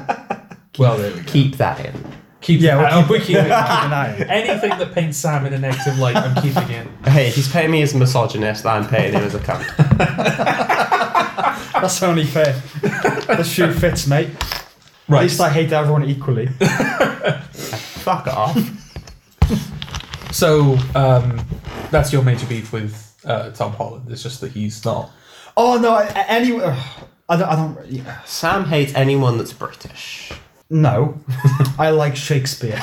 No, you just sounded so wanky. that was the point. No, anyone who's really, the people love them. When you get those videos on Facebook of like, oh, Tom Holland, 5 times Tom Holland was cute, or 10 times Eddie Redmayne was the cutest, funniest person ever. Anyone who's like a subject of those, I am suspicious of. In the same way that I'm suspicious of people liking Billie Eilish. From what I've seen of her... Was it five minutes of Eddie Redmayne being iconic? Shit like that. Shit like that, yeah. Such and such being iconic for 5 minutes. I don't like Billie Eilish's music. I probably wouldn't like her. But I think she's sincere. I think she is who she is. Okay. But I'm suspicious of her fans. Why? Or the bubble around her. Okay. Why? Which I don't think you should be that reverent of someone who's 17. But I don't know. That's not exclusive to like Billie Eilish. You have other people who've had no, but her in cult particular personality. of late. Yeah, she's just the latest. She's just the latest example. Don't play a Billie Eilish song. No, I will just point out you genuinely can't play a Billie Eilish. Will be like it was more I was pointing out that I have Billie Eilish on my iTunes. Isn't like every song just like a vague beat going and then her going? I will profess I have the album and I like about 2 songs. Okay. But the point I was making was I have My main issue is obviously bad guy is because you're a bad guy. that is the song. No, that's way too melodic for her. Yeah, that's true. That is the song that everyone now knows. Yeah, it's the overplayed, the memed song. Yeah, and is now the memed song. Yes, I will say, even though I think she is being herself, she also does have that air that I hate about people, which is like that she's above it all. Okay. Do you know what I mean? They're all like that when they're 17, though, aren't they? Yeah, that's fair. That's fair. But they do seem to be getting worse as time goes on. Are they, or are we just getting older? Is that what it is? Well, I think we were bad, but I think they're worse. And I guess every generation thinks that, but maybe it does just get worse. Mm. You know, I don't know, but do you know what I mean? That like, I just kind of, I don't know.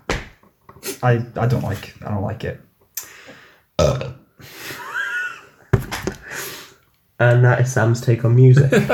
No, not music. Jesus. So we've got just music for Lord of the Rings. Just music anyone listening likes. Yeah, I mean, me and you differ very much on, I think, on music. Yeah, we do. Very much. Greatly. Yeah. Yes. This will be cut down, I imagine, in post, but I think we're like nearly 2 hours into the podcast. We are an hour and 50. Are we really going to start a discussion about music now? We haven't even finished the film. We haven't even finished what we had. So we actually wrote down like 5 little bullet points. All right, let's table the music discussion. Yeah, I think music could be its own podcast. Yeah, that really is just a black hole. Okay. I'll make a note. Okay. Music for next. Yes. Yeah. Fair enough. All right, let's talk about paedophiles then. No, we haven't talked about Star Wars. Right. Yeah, we go from Star Wars to paedophiles. No, That's how it we'll works. find no, a segue. we go from Star Wars to Between Two Ferns to paedophiles. Right. Okay. Make So- your own connections. No, so yeah, my issue. Talk about how much we hate Star Wars now. No, because it's not that I hate Star Wars. Yes. I like Star Wars. Okay. I don't particularly like The Last Jedi. No, I think few do. No, I think my impression was generally people do.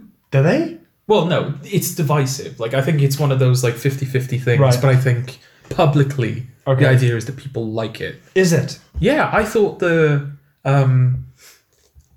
Last Jedi is a terrible film crowd were like the internet minority.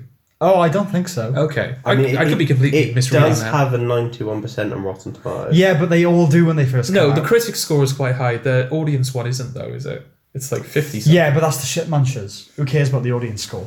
The critic score is what matters. Yeah. But those films always deplete. Yeah. I don't know. I mean, in that, Okay, yeah, the audience score is 44%. Yeah. Okay. I would say in that case, in the case of that film at least, I'd say the audience score is fairly accurate. Yeah, I would agree there. Yeah. But yeah, I didn't particularly like that. I'm interested by what the next one holds. The Rise of Skywalker. Just bored of Disney. I was going to say, I showed Everything's you... Disney now, Sam. Yeah. Because typically, if a film trailer comes out or film news happens, you're pretty much on the ball with that sort of thing, Yeah. aren't you? Whereas I had to show you the Star Wars trailer because Yeah. you just didn't want to watch it. And you watch. watched it, and I think your immediate reaction was just, I'm so bored of Star Wars. Yeah. Said with such like despair and despondency. Just that. It's just who cares now? You know what I mean? Many people care. Okay, That's all the right, problem. Okay, yeah, fair enough. But I don't know. Like, I was a fan-ish growing up. I even liked the prequels because it was before I cultivated a taste. Yeah. If you know what I mean. And then I liked The Force Awakens when it came out. Mm-hmm. And by now, I'm sort of done with it. Yeah. It's just too much. It's too much of everything. Everything is too much, full stop. There's just too much stuff now. Yeah. And I do think, as we discussed earlier, that in 10 years' time, independent cinema will have basically died. So everything that is operating around that budget will be on Netflix, and everything else will be in a Disneyplex. I don't think cinemas will exist as they are in 10 years' time. So is this the right time to throw our names into the hat for a Disney sponsorship? No, you know what? I'd rather never make it. I don't want to be on a Disney tit. Fuck you. That one's going to come back to bite me. Isn't Oh, it? yeah. I mean, I was putting the suggestion out there just to put it out there, but fair enough. Looks like we're never getting a deal with Disney anytime soon. Well, my opinion does not necessarily reflect the opinions of everybody else on the podcast, but it does. I mean, I was just about to slack off the fact that you've got 2 more Star Wars trilogies coming out. So 2 more trilogies. you've got trilogies. 2 more trilogies. Again, one which is by Rian Johnson in Is a that- film that didn't. Okay. who did The Last Jedi, which didn't go down And as he Is well. spells that- Ryan with my Yes. pretentious. Yeah. Is that still happening? I thought that had been canned. No, Because they it's still canned a happening. couple of projects after Solo, didn't they? I think. I could be wrong. That the 2 trilogies are like the 2 things still happening. Oh, okay. So you've got that, and then you've got the trilogy, which is Benioff and Weiss, which is the creators of Game of Thrones. Oh, yeah, you wanted to talk about that, didn't you? And I do, because I feel like they got the gig just because they did Game of Thrones. And let's be To realistic. be fair, that's like a big just.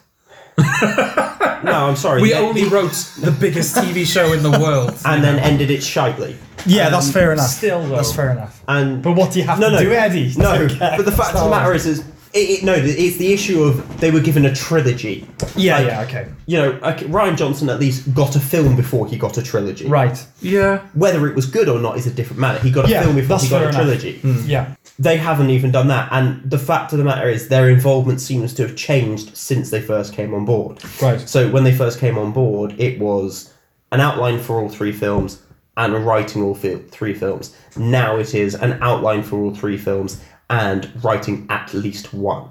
Right. Okay. So how involved they actually are is up for debate. The thing is, yeah, I sort of take your point. Like, you know, obviously being the people behind Game of Thrones is a good on your CV, you know, and it should get you jobs. The problem is they're being brought in because, like, bro, Star Wars is fantastical. It has loads of different characters. You could do loads of different planets and stories and stuff like that. It could go on forever. So we'll bring them in because they're really good at mapping out those kind of stories. But they didn't. That was exactly the point I was going to bring up. They didn't. A lot of the quality of Game of Thrones was what they took from George R. R. Because when it was on them, that's when it started to go sour. Yeah. So, you know what I mean? It's kind of... if they had to adapt Star Wars books, they're your blokes. Bring them in. Yeah. But I don't know original material. They've yet to prove themselves. Have they done any original material? I'm not sure they did before Game of Thrones. Okay. I don't know. I mean, I can look it up. Yeah. Because maybe that's what they are. Maybe they're good for adaptations. Adaptations. Yeah. Oh, that's really annoying. Sorry, they've got separate Wikipedia pages, and I kind of assumed they'd have one together. So Weiss, wrote an episode for It's Always Sunny in Philadelphia. Oh, okay. And had a cameo role in the show as board lifeguard number 2. And in 2014 was an executive producer on The Specials. That's it. Before Game of Thrones. Yeah, well, in 2003 he wrote a book called Lucky Wonder Boy. All right, and what did Benioff do? I think he's a bigger career in TV. Let's have a look. So he's had a bit of a longer career. Yeah. In terms of film, he did co-write with Skip Woods' X-Men Origins Wolverine. That's right. Oh, okay. He has co-written Gemini Man, which we'll see. Remains to be seen. Yeah. But I don't know. Do we have good impressions Here's of the that? thing. I've seen the trailer. That's a con. It's Ang Lee. That's a pro. Okay. That's it. Yeah. That's all I have going in. Will Smith, though. Yeah, I know. He can be good. Yeah, but nowadays, is that a... just going... Benioff was the writer of The Kite Runner, or one of the writers of The Kite Runner. Okay. Sorry, I'm going to say this. Because Gemini Man, it's an older version of him, right? Is it? Yeah. I think so. Or a younger version of him, sorry. He has to go up against a young version of him. Oh, right, okay. So it's a de-aged Will Smith. Yes. The de-aged Will Smith who basically looks the same as he did when he was 25. Yeah. Well, no, because I've seen a bit of the trailer. I could be wrong, but I thought Jaden Smith was playing the other one and they were CGing Will Smith's face. Oh, right, no. No, it's all... It's all... Okay, all right. Oh, I completely misunderstood. It's Will Smith and then Will Smith. Okay. It's like that. There's the Paul Rudd one. What's that called? That's coming out on Netflix. Where he plays two people. Living with Yourself. Living with Yourself. Yeah. I saw the trailer for that, and they do the thing with that is also going to be shit. Okay. Well, they did the thing with they were showing the trailer, and then it had Paul Rudd, his name came up, and immediately I was like, they're going to say and Paul Rudd, and they did. They did. And Paul Rudd and Paul Rudd. Eddie Murphy and Eddie Murphy and Eddie Murphy. What was that? What was it for? Murphy. And Eddie. Sorry, what? What film was that for with Eddie Murphy? There's been a few. The Nutty Professor. Nutty Professor. Norbit. Oh, Norbit's the one I'm thinking of. Is it those three? Nutty Professor 2, and Norbit? Yeah, I think so. Yeah. Norbit's a terrible film. It is. He plays a white character in The Nutty Professor. But that's okay. Well, Donald Glover plays a white character in Atlanta, doesn't he? He does. Well, I mean, there's the film White Chicks. Where there's also that. Yeah. I forgive White Chicks though because it's just terrible all round. So it's bask in the ambiance. Yeah. Also, Terry Crews is in it. Anything that has Terry Crews in it goes up a couple of rungs. Yes, and it does have Terry Crews in the car to the song. And I don't think anyone's going to argue that is a bad scene because it makes most people laugh. Yeah, no, it makes me laugh, but so does a fart. So the people falling over make me laugh. That doesn't mean it's good. True. But it is. Okay. Were we done with Star Wars? Were we done with Star Wars? As I say, my main issue is just the fact that they've greenlit. I think a lot of people. It's weird with Marvel. I don't think people were necessarily burnt out, but certainly when they tried. So when like Solo came out and it did badly, it felt like they had pushed too much Star Wars. Yeah, in your face at one time. Like 10 years ago. No, when was it? Like it wasn't 10 years ago, but there was like an announcement before Disney bought Star Wars, where there was like on the Twitter account or something, they were like, "Oh, we've got an announcement," and everybody was like, "Oh my god, it's going to be Episode 7." And they announced like a Blu-ray of all the Star Wars. Yeah, and people were gutted. I remember that. They're like, "We wanted more Star Wars." And now we live in an age where nobody gives a damn, or at least a lot of people are like sick of Star Wars. Yeah, but I think it's because they've done too much Star Wars too quick. Yeah. And I think a Star Wars film every year since Force Awakens. Well, yes, yeah, it has been. Force Awakens, Rogue One, Last Jedi, and Solo. Yeah. And the problem is, I think by the time Solo came out, they were like, yeah, I think Solo was the breaking point for a few people. You know, every couple of years, fine. Yeah. You know, it's a lot of Disney. You know, Disney's shoving a lot of projects our way, and I think that is part of it as well. Plus Alden Ehrenreich, who played Han Solo. Young Solo. How many years is it supposed to be between Solo and New Hope?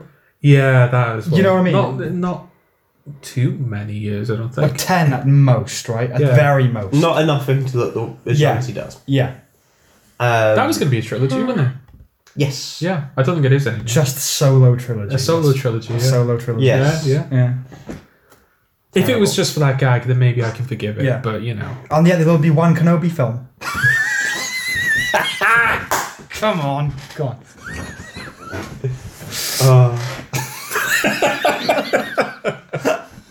The thing is, I was saying, he is coming back in some regard, and I don't know how it. Yeah, is it a TV series? It's now a TV series. Yeah. And The Mandalorian. Yeah. Yes. Which is soon. Very soon. Disney Plus. But again, it's all the Disney. It's like that. It's like that. David Mitchell sketch, the football sketch. Yeah, constantly happening. Disney. Yeah, look, it's over there. Mattering to someone somewhere, presumably. But okay. So then the question I have for the both of you is: do you think that Disney Plus will overtake Netflix at all? No, okay. I don't. It will not overtake Netflix. The question is whether it's a success. It will be a success. Oh yeah, but how much of a success will it be? I don't think it will overtake Netflix. The comparison that the only one I can really think of at the moment is sort of like Nintendo. Like if you go into the gaming field, you've got the big three at the moment. I think are Microsoft, Sony, and Nintendo. You got Microsoft and Sony, which are like they just provide the hardware and they host all of these games. They have some exclusives, they have some multi-console games, but you know, all of like the big titles and everything are on those two systems. And then you have Nintendo, which are doing completely their own thing. Yeah. They have third-party stuff as well, but like if you want like your Mario or your Link, your Zelda, or your Metroid or whatever, your Pokemon, you can only go onto Nintendo. I think it might be a case of that, where it's like, you know, Disney have a lot of stuff that people want to see, so it'll be successful in that regard, but they probably won't have good third-party support. No, it won't have the ubiquity of Netflix. Because am I right? I think Netflix, it just comes on TVs. No. I think certain TVs, you buy them, just press a button and it's Netflix. I mean, technically you still have to have a Netflix account. You have to have, but it's there. But yeah, I've got a smart TV, so I can have Netflix and Prime on my TV as long as I've got Wi-Fi. The touch of a button. Yeah. And it's on like the Xbox. Disney Plus might get on some of those things, but I doubt it. That's the thing with Netflix. Everyone has Netflix because it's there. You know, and you get home, it's there, and it just tells you what to watch, and people frankly, and also people watch it. Also, there's a range of stuff on Netflix as well, which sort of helps. You'll have to seek Disney out. Yeah, because this is the one thing in a time in which people have necessarily complained about how much Disney is coming, and how much Disney's what coming. You know what I'm trying to say. Gonna have to grab a tissue. Fuck off. We've been recording for so long, I don't know if our comedy's getting better or worse. That's the problem. I have no idea if this is like better or worse than when we started. I feel like I'm getting drunker. As we're going a little bit, yeah. The fact that you're only drinking Coca-Cola is... I know. I came on my chest.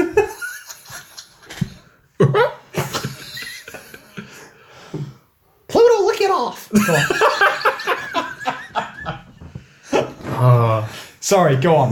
Sorry, I think we're just you're making very serious points. We're hyperactive now, aren't we? Yeah. Yes. Go on.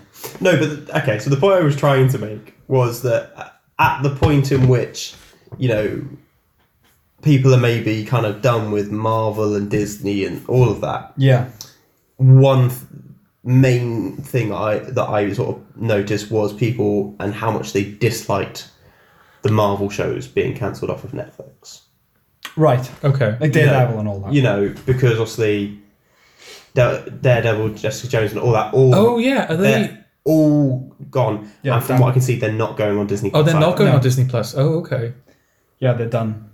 So we're just not going to be able to watch them anymore. Then. Well, no, so you They'll can still still be, yeah. watch them on Netflix, certainly for the time being anyway.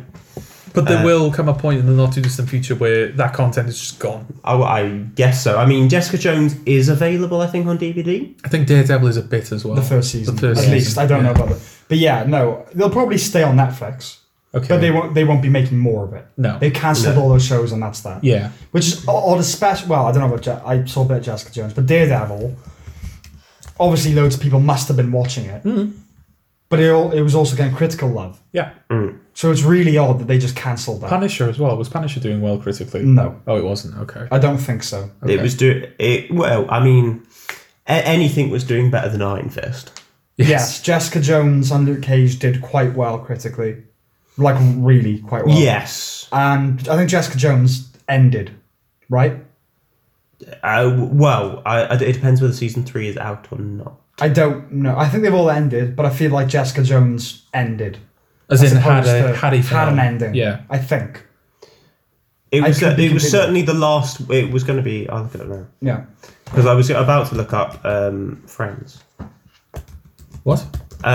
Just because we're talking about Netflix. Yeah. Because I can't remember which streaming service it's going to. But Friends is leaving Oh, Netflix. like NBC. It's something like that. So NBC. That's Office, another one launching. The Office is gone as well, isn't it? Yes. It's going to NBC. Yeah, no, there's been much conversation about that recently. About every company is now just starting its own streaming service. And people who are into television will be forced to pirate it. Yes. Frankly. Well, this is the thing, because... season 3 came out in the summer, yeah. Yeah. Yeah, you've got...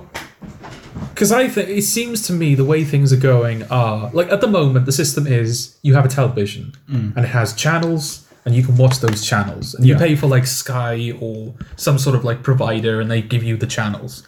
What's happening now is each company is starting their own streaming service that you have to pay for individually. Yeah. And that's the thing that everybody's favouring. They're going over to streaming. So few people sit down and watch TV nowadays, especially people who watch a lot of content. Yeah.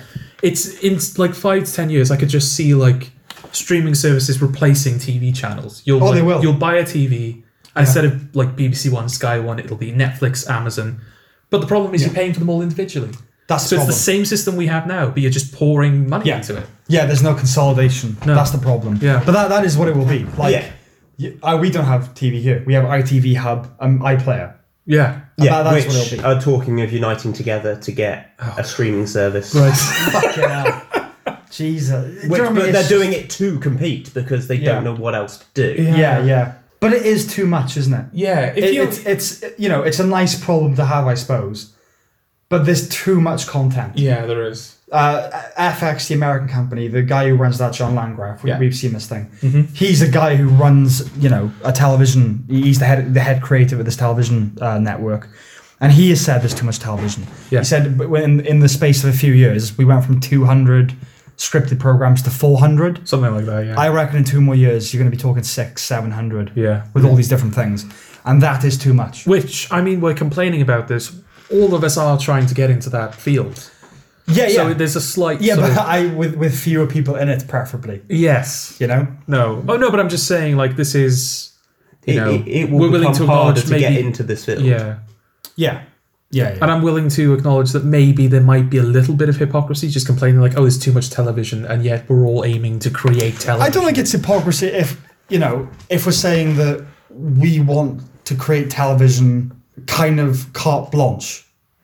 I want to have to earn to be one of the few good shows on television. Oh yeah, I know what you're saying. That is my main concern with the way things go, though, is that I see more and more bad television Absolutely. being made. Yeah. And Netflix just pour money into everything. Yes. I mean, the deal they gave Adam Sandler, given how bad, generally speaking, most of what he's put on there has been received. Yeah. But I think I would say Murder Mystery may be aside because that seems to have gone down quite well.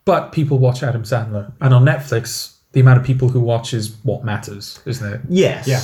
Yeah. It's viewing. It's not money made. It's viewing figures, because I think that translates to accounts, which is the thing Yeah. that makes the money. Yeah. The thing is, like, but so does Friends. Would they not have done better in trying to secure Friends because Friends is currently the most streamed show on digital media? But then again, Friends is one of the most syndicated shows out there. I mean, Comedy Central, is it? Yeah.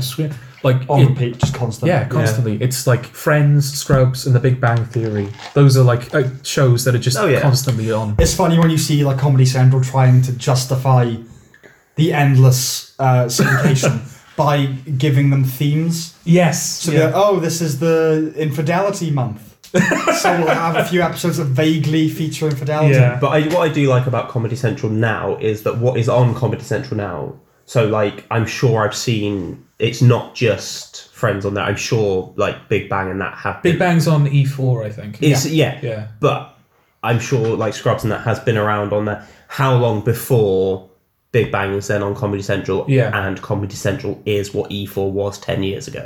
Yeah. I will say though, actually, I mentioned Scrubs. That was the case for a while, but I haven't seen Scrubs syndicated for a little while.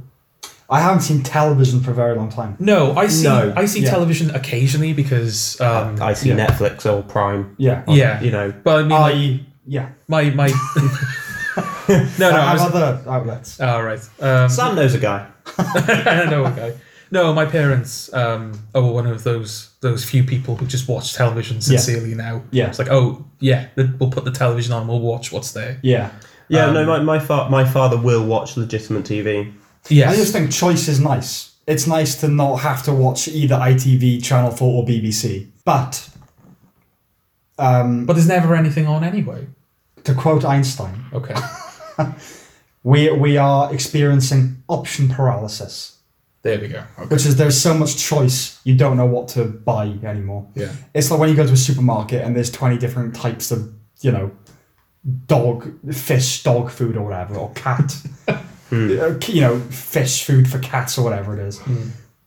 How am I supposed to pick one? Yeah. It has to be arbitrary at some point. Yeah. And it's the same with television. Like someone like me who tries to watch every good show, Yeah.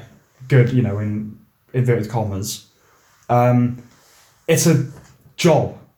It feels like a full-time job, because there's a lot of good stuff out there.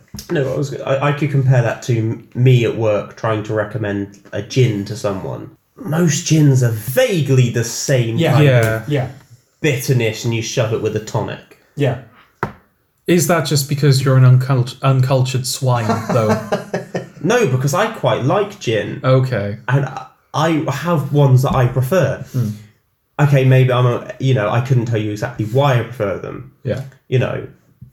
But if you honestly wanted me to go, well, I mean, this has got this botanical and that botanical. Well, yeah, sure it does, but one means that one gets a fucking piece of lime in it and one gets a cucumber. At the end of the day, I'm probably still going to recommend you Gordon's over Hendrix because it's cheaper. It's also sponsorship there. That was just like a sincere advert then. I would always recommend Gordon's, cheaper with better taste. I mean, it depends on what you're into as well. Like when it comes to beers and stuff, I'll usually, if I go to like a beer, place. A beer. What are they called now? I don't know. A brewery, those. When you go to a pub. So those like hipster or we brew, that sort of shit. I'll have a beer. What kind of beer do you want? I don't even know how to answer the question. Yeah. So I'll just say your cheapest. I don't know. Yeah. I mean, as opposed to when it comes to film, someone say, what film would you recommend? And it's that Scott Pilgrim moment of, that's kind of a big question. Yeah. Because if someone asked for a recommendation at work, there's no way in hell I would recommend the cheapest beer. Right, which is Bud Light. Oh yeah, famously terrible. Just because it's the weakest alcohol. Yeah. And probably one of the shitter tasting. Right. Although Carlsberg is not that much better, in our pub certainly it's 20 pence extra. Yeah. I think I would pay the 20 pence. Could you do the thing on your phone? Yeah. Yeah. Okay, not quite. All right. What were you going for? Well, when we actually get there, I'll bring it up because we will no doubt get there. I was bitching about the length of Lord of the Rings, and we would have exceeded the length of it. Right. Okay. But we're not there yet. No. We're about 3 hours out yet. Alright. I can't remember where I was at. The beer. Well, you started off using that as an analogy because for Sam and television. Yeah. So are you saying that like any television will do, or most television will do? I think that was about there being too much choice, I think. Is that Oh, what you're okay. getting at? Yes, Yeah. yes. Yeah. No, yeah. The point being that that's the choice. Yeah, so with gin, Yeah. there is the choice when a lot of it is the same shit. Yes, that's right. Okay. Yeah. Yeah. Right. Okay. I see what you were doing. Can we try and remember everything we've talked about? No. Because Right. I need to know what we haven't wrapped up. Okay. Okay. We definitely wrapped up Breaking Bad. Yeah, we Yeah. definitely wrapped up Breaking Bad. That didn't feel too bad now, the 40 minutes we talked about Breaking Bad. At this point. If Star Wars isn't wrapped up, I don't really have anything more to add on it. No, but I don't either. Here's the thing. Marvel and Star Wars are big topics. You can find things to talk about for both of those for, I feel like, Forever. Yeah. basically. Yeah. I mean, we could, if we wanted to, we could like talk about, the controversy or whatnot surrounding The Last Jedi, or like, the sequel trilogies it stands. Do we want to? Not really. No. How we link in the next conversation starter, I don't know. What is the next one going to be? Between two Between ferns? two, I think you get between two ferns before you get to paedophiles. All right. Okay. Okay. Do you guys see the Between Two Ferns film? Do you know what? Funny enough, I haven't. Speaking of no, Netflix. Right. Speaking of Breaking Bad, Speaking of Netflix, fair enough. Yeah. I haven't seen it. I've only seen the trailers for it, but it already drives me insane. Why is that? It's just not the kind of show I ever expected. I think, given what it was, Yeah. it's not something I ever expected to get made into a film. is that the point? Probably, Yeah.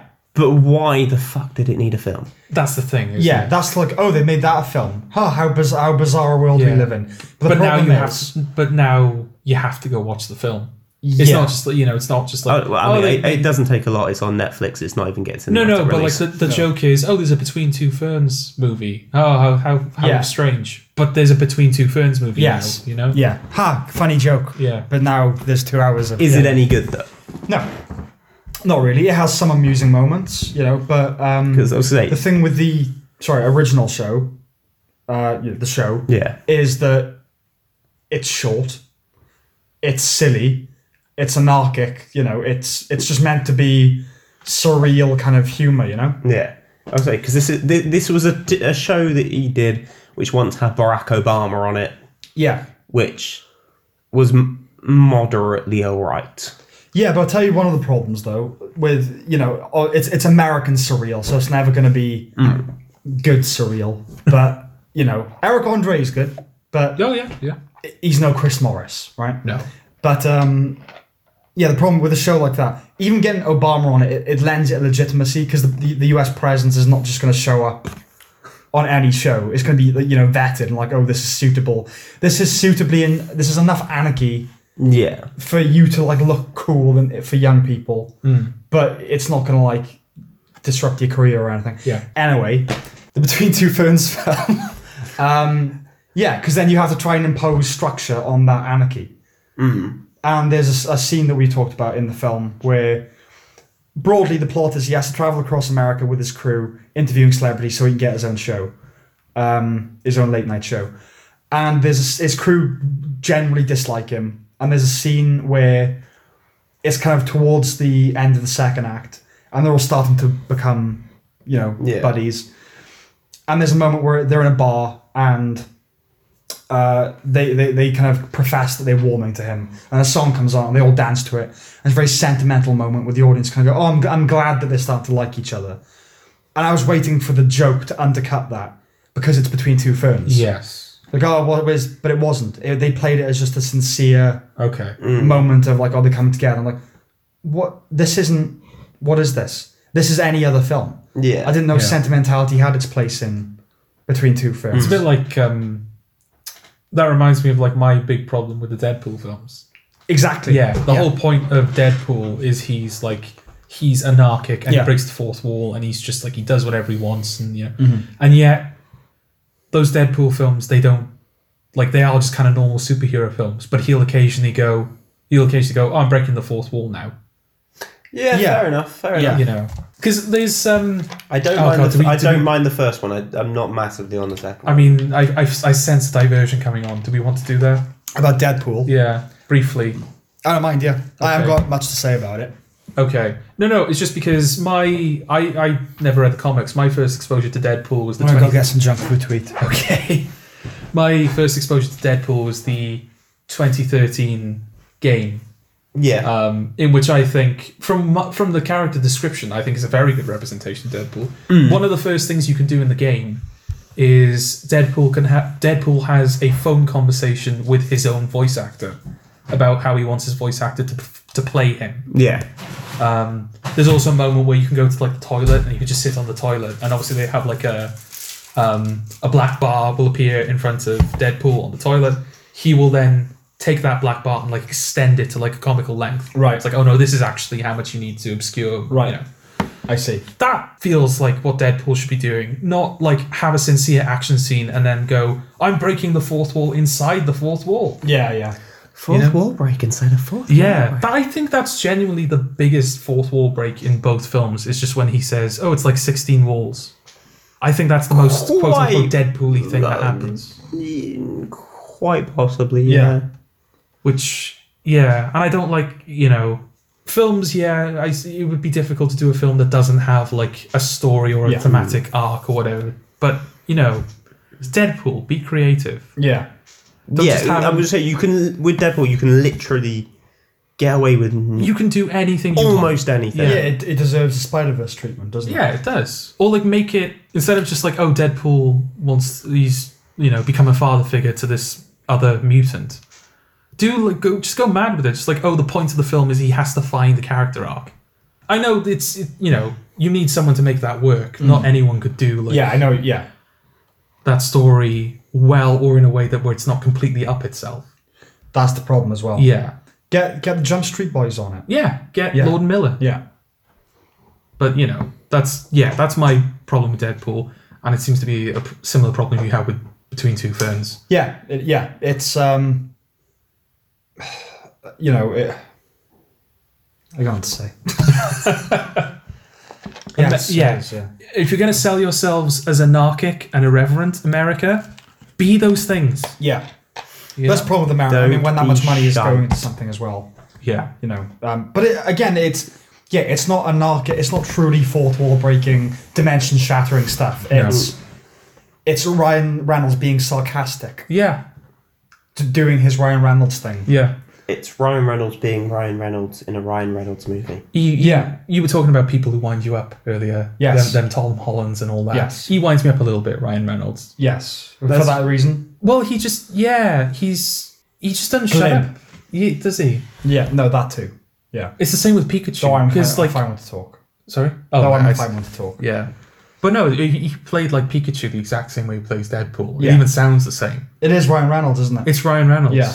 And he just keeps going. It's that American sense of humor. It's like, oh, if we He's Canadian, weirdly enough. Oh, right. Yeah. But he seems to have adopted that American sensibility of, oh, we'll just keep talking and funny things will happen. Yes. He's also been afforded this weird thing of, because of Deadpool, he can now get away with near enough anything. Yeah, but he's definitely one of those top 10 times Ryan Reynolds was the best person alive. Yeah. And he has his moments. I don't find him completely unfunny. No.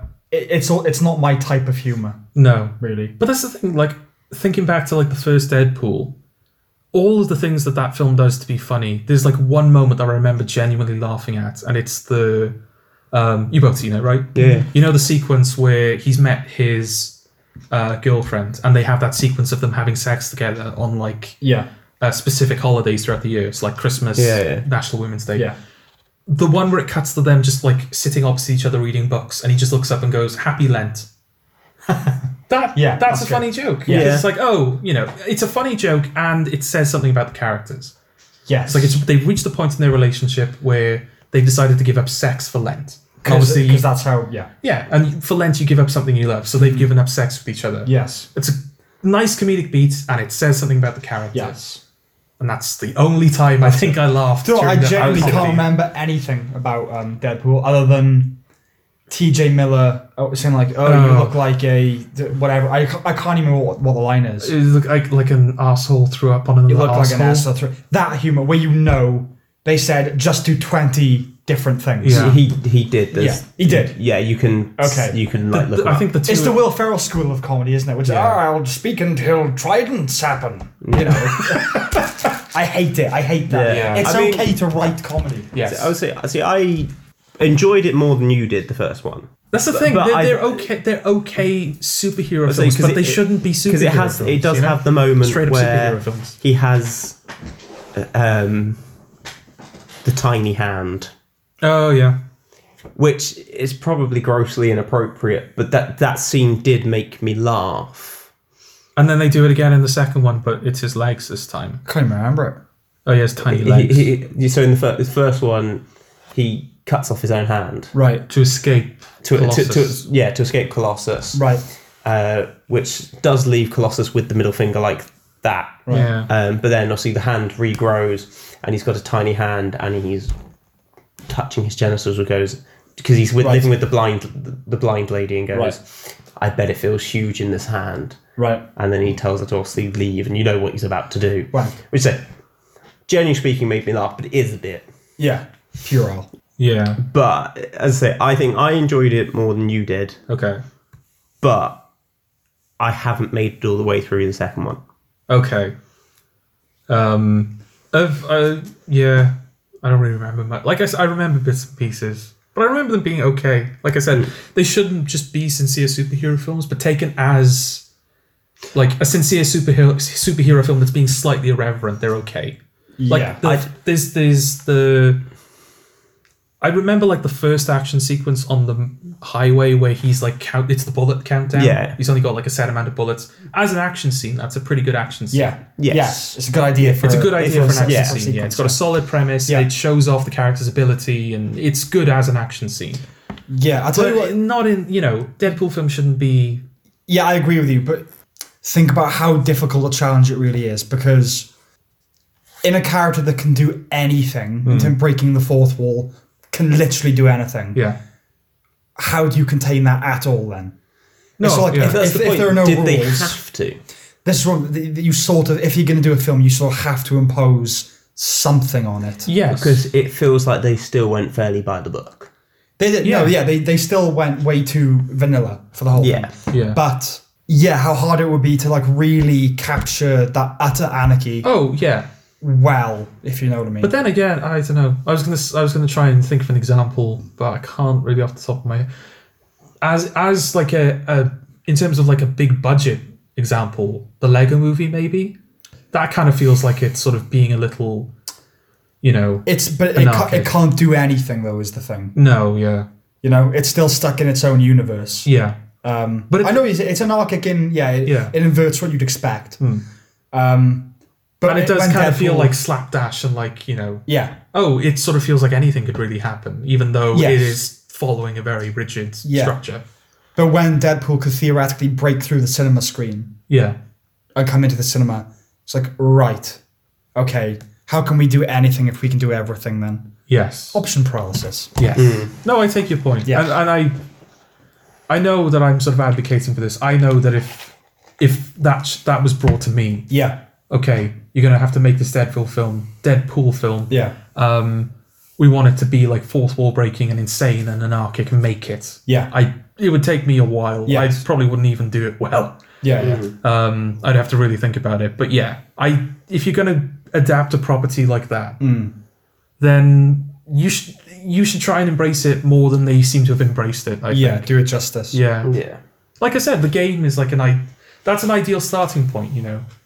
One of the first things he does is speak to his own voice actor. That kind of stuff is what you need to be working with.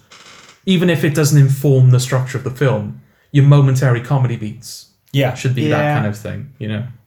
No, I can agree with that. Yeah. I should. Then yes, harking back to Between Two Ferns. Yeah. Yeah, I think I said everything I had to say about it. Yeah. Yeah. Just from the trailer, Yeah. my opinion was, why is this a film? But B, I just didn't think it was great as a trailer. No, it's not. It's not a great trailer. To hark back to talking about El Camino, very well made trailer. Yeah. Yes. Gives away nothing but tone. I genuinely can't. You said that, right? You've said that on the podcast. Yes. Okay, I can't remember. Yes, that's been.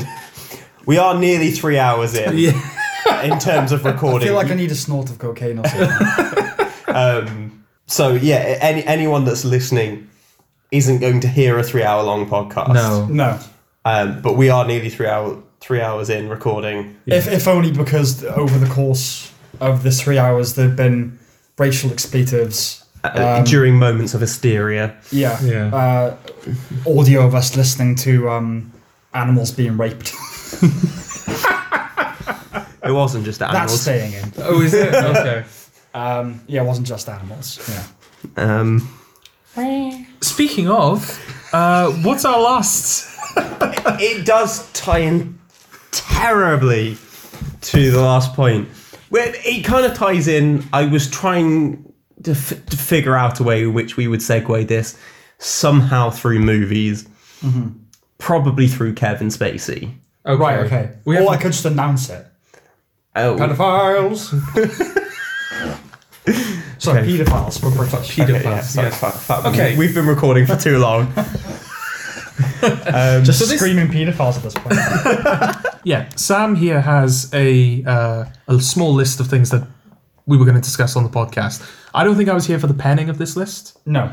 So yeah, where the hell did pedophiles come from? I don't know where they came from.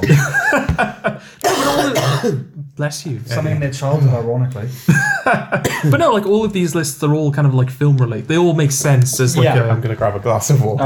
please probably do. The best. As a digression of topics. This says about pedophiles and he wants to be alone. Funny that. Oh, Eddie. You keep talking about Ian Watkins. I can't help it. Yeah, pedophiles feels like just something out of the blue compared to all the other topics. Yeah, no, when you departed for a couple of hours earlier to grab your laptop, somehow, one way or another, Eddie and I started talking about Ian Watkins, who was the frontman for Lost Prophets, which are a band from Pontypridd, where Jordan and I are from. Yes. That was... there's a tonal inconsistency across this podcast. That was convicted for pretty much the worst crimes you can imagine. Yes. Do we go into specifics, or do we just say to the listeners, look it up if you want to? Yeah, look, I mean, it's the worst thing. Yeah, it's the worst thing. Yeah, so whatever. Yeah. You right there? Yeah. Yes, but this brought up the question of how much can you or should you separate an art from the artist? Okay. Oh, I see the connection now. Yeah. Okay. Yeah. Okay. So we'll stick with Ian Watkins briefly. Yeah. Obviously, Lost Prophets they put out. What was at the height of their popularity? Where did Lost Prophets kind of lie in the musical landscape? I mean, they were headlining. The Headline Download Festival. The Headline Download. They were quite big in America. Okay. They recorded all their songs in Los Angeles. Yes. Had a #1 album in the UK. Yeah. Okay. So they were a big deal. Oh yeah. Okay. They were big at the time at which rock was on the radio. Okay. Yeah, the early noughties. Right. So you're talking the times when MCR, Green Day, they all got on like Radio 1. Yeah. Yeah, like 2000, we watched the thing, like 2003, I think rock outsold pop. Yeah. Oh, wow, That's yeah. when it out. Yeah, rock outsold pop. You want to take a minute, Eddie? Been coughing all day, bless you. Yeah, you got you got Linkin Park, you got Green Day, you've got My Chemical Romance, Foo Fighters, although like the Killers, all that all that stuff came in the early noughties. So, they were massive. Okay. I was never a particular fan of theirs. I have no idea if I sort of knew of their music before the news came out. Oh right, okay. That's the thing. Is it Shinobi versus Dragon Ninja? Yeah. That's a song of theirs, isn't it? That's a song I feel like I knew for a while. That's kind of like Smells Like Teen Spirit. It's just one of those songs you know of. Yeah, it's just in the air. Yeah, it's just kind of in the air. But yeah, them as musicians and their discography in general. Yeah, I don't feel like I really knew it before I knew. I can't say that I'm fully acquainted with them that well. I don't think I can name you any albums. No. I know the singles, I knew a few songs before all this because I used to watch Scuzz and Kerrang after school all the time, and I think it was in 09. Me, the channel Scuzz. I know, yeah. That's gone now, isn't it? Or Kerrang's, one of them's gone. I think they may both be gone now. Oh, well.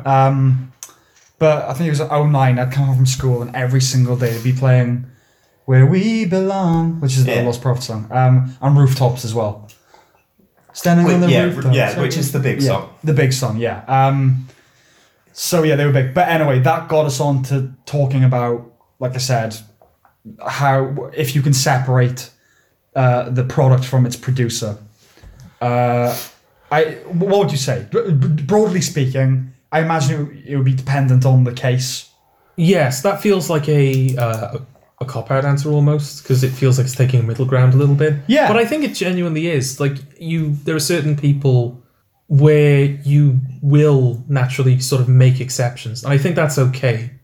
I think so too. I mean, I do not take a middle ground on this. I'm quite unapologetically... I think you can separate them. Yeah. And we are talking in this case about the worst offender. Well, this is the thing. How many people are in Lost Prophets? Or were in Lost Prophets? It would have been about 6. Yeah, and it's tainted by one man's crime. Yeah. He's the front man. He is the front man. It's not like, it's just the bassist or something, I looked up what is sort of became of Lost Prophets, which is the band No Devotion today. Yes. And they have, in the last sort of year, been working on their second album as a new group. Okay. Because it was essentially all of them and a different frontman. Okay. From the sounds of it, they've lost 2 of them by the time they've got to this next album. Yeah. So... They've probably lost profits, haven't they? But anyway.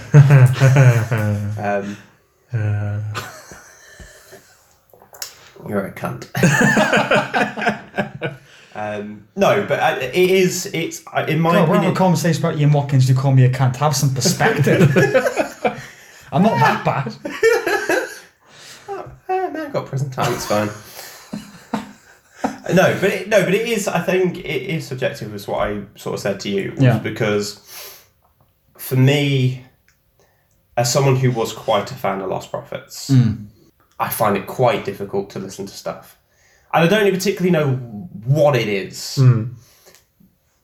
But I don't really listen to it. Whether it's just because I was quite in that sort of world, I would have probably had every B-side single, whatever. Yeah.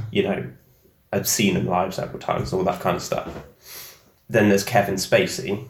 Yes. Which we will acknowledge on the spectrum of horror is not as bad as Watkins. No, it's not. But it's still... Few things are, I think. Yes. But, I just want to make it clear that we're not amongst those who say that it's all one thing. You know what I mean? Right, yeah. Oh, no, there's definitely... There are gradations to this. Gradations. Spectrum, yeah. But I'm still... films like Seven, films like Baby Driver, American Beauty. Yeah. These are all films I'm still watching or have watched since those sort of allegations came out. Yeah. I'm not going to. I never saw House of Cards when he was in the first place. Has it changed your opinion or altered the way you watch those films at all? I don't think it's altered. Okay. Purely based on the fact of in Seven, I think he's a very brilliant character. Mm-hmm. Yeah, and he's not in a lot of it. He's not in a lot of it. But Detective. Sorry, but also it. With that film, part of the gimmick was he wasn't. You didn't know he was in the film when it originally came out. Yeah. Yeah. And I think he's very. He's a very, very good actor. He is. So, it's a very good performance. So, with Baby Driver, he's in half it, but I'm not necessarily watching it for him. Yeah. Well, that's the film you watch for the director, isn't it? Yeah. Yeah. But yeah, I mean, yeah, it's interesting because he's an actor as well. So it's you're seeing his characters when you're watching him. Yeah. Okay. You know what I mean? Yeah. So there's that added level of separation that you don't get with a singer, because a singer is who Yeah. But yeah, I don't know. I'm trying to think of cases where I felt. I'll be honest. I have a fairly, I think, not tolerance for what they do, obviously, but I'm able quite well to detach those two things. I can't think of, off the top of my head, I can't think of any examples of somebody has done a thing and it has forever ruined my enjoyment of their work. Yeah, the only thing is like whenever I see Lost Prophet stuff now, it's just that hanging over it of like, oh, but he was really doing that. It's a shame, because if you look at like a lot of the music they've got released on YouTube, or at least the official videos, all of the comments and stuff are disabled. Yes. But if you look at, is it No Devotion you said? Yeah. If you go to that, a majority of the comments there are like, oh, it's such a shame what happened to Lost Prophets. So it is something that like those people have to carry with them, and it's so unfortunate. Yeah. And it's the only example I can think of is Woody Allen with what he's been accused of. Yeah. And then seeing films where he plays characters who have relationships with very young girls, and it's very much a point in the film. Yes. Like, oh, isn't she like 17? He's like, oh, she's almost 18. Oh, right. And he's playing this character. Yeah. That has a weird thing to it when you see it now. Yeah. When you see Manhattan and stuff. Yeah. But that's because it's so close to, I can't, but yeah, I don't, I wouldn't give money to these people anymore. No. But yeah, I don't know. But Dave Chappelle as we talked about, makes a point in his latest special, which he says... Which he says... Well, he doesn't believe a lot of the Michael Jackson accusers, but then the joke is, but even if it's true, it's Michael Jackson.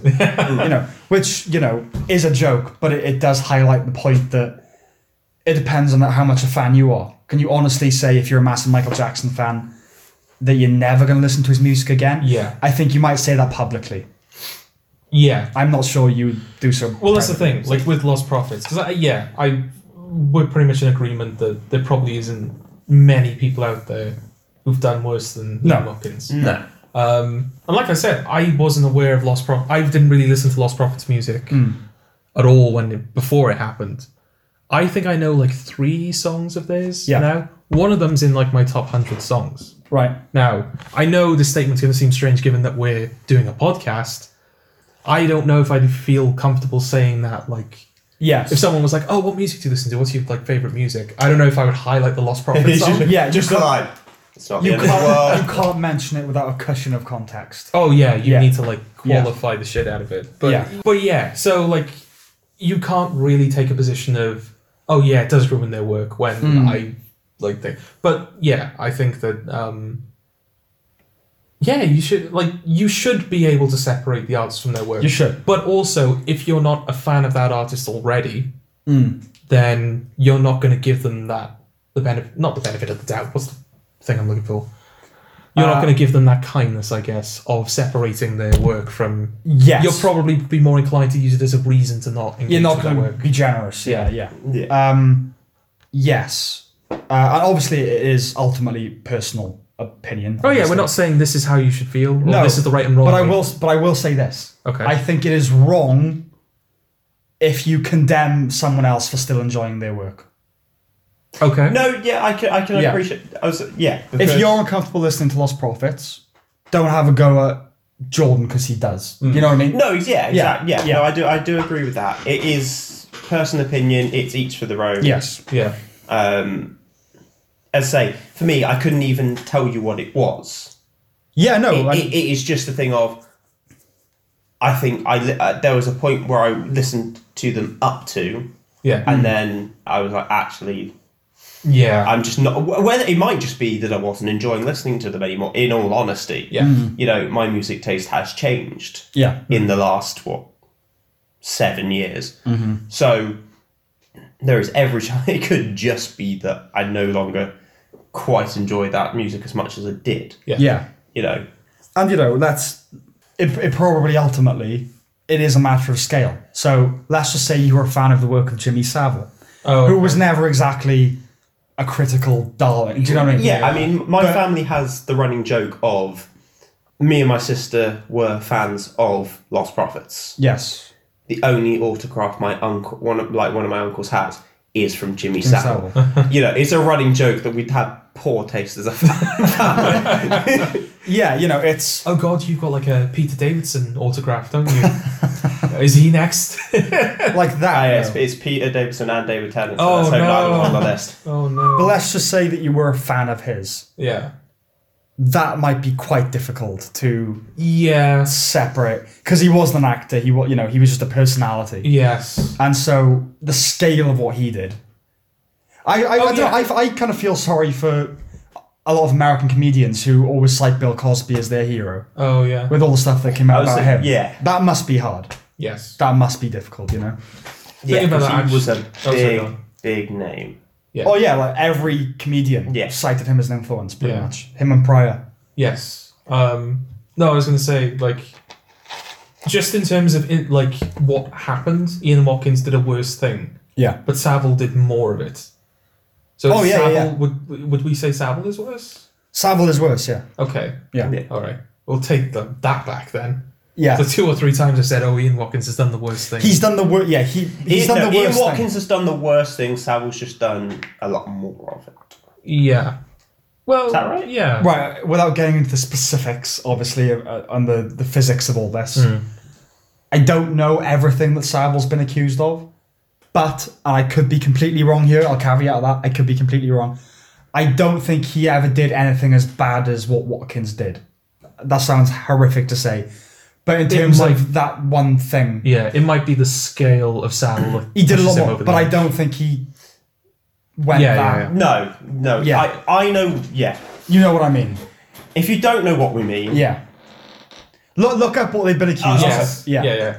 if you want to, that's all If I'm you saying. yeah. Because it isn't, I will say, it isn't the nicest of things to Oh, yeah, do. I think- No, it's not at all, and they're both evil. And Yes. evil, you know, it doesn't matter ultimately whether one's more evil than the other. No. But I'm just if we are talking about the spectrum here, Yeah. Yeah. then as on the pure act, Watkins may be the worst offender, but the scale of Savile's crimes, Yes. yeah, you know. Yeah. Well, that was a tricky topic. It was.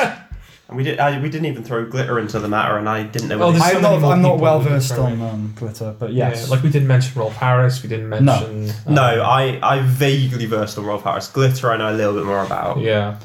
But glitter is usually not as bad as Savile, but it's a similar kind of line. Oh, okay. the one thing you'd hope from all of it is that it now basically makes it impossible forever. Now What does? doing that sort of thing on that scale. Well, Oh yeah. I was going to say, speaking of David Tennant, he Oh okay. he was on Graham Norton, and he said that now in this day and age, with the way the film industry basically works, there's so much more like in terms of protocols. Yeah. yeah. So like That's right. Yes, I remember this. yeah, so like because particularly like with the Me Too movement and everything is different in the way you like audition for things and everything yeah. like that. So you would think it's certainly becoming a lot more difficult Yeah. because that seems from even as an outsider, it sounds vaguely like things are being put into place. You know, whatever you think on Woody Allen. Yeah. whether it's true or anything to do with history, people are still going to be in Woody Allen films. Woody Allen films are still going to get made. Yeah. Because he has also made some great cinema over the last... Yes. However many years he's been making films. Also pretty much cited by every comedian as an influence. Yeah. Yeah. So, his films are going to get made. I think what this is, it's a failure to take a person in their totality, isn't it? That's what it is. That people are... There's light and there's dark, and some are darker than others and some are lighter than others. But this refusal to sort of... And it is a symptomatic of the Me Too movement and all this stuff, which is you get... And I'm not talking about the worst offenders here, but people who went on a bad date and have now ruined a career over it, right? I'm talking about those people. Yeah.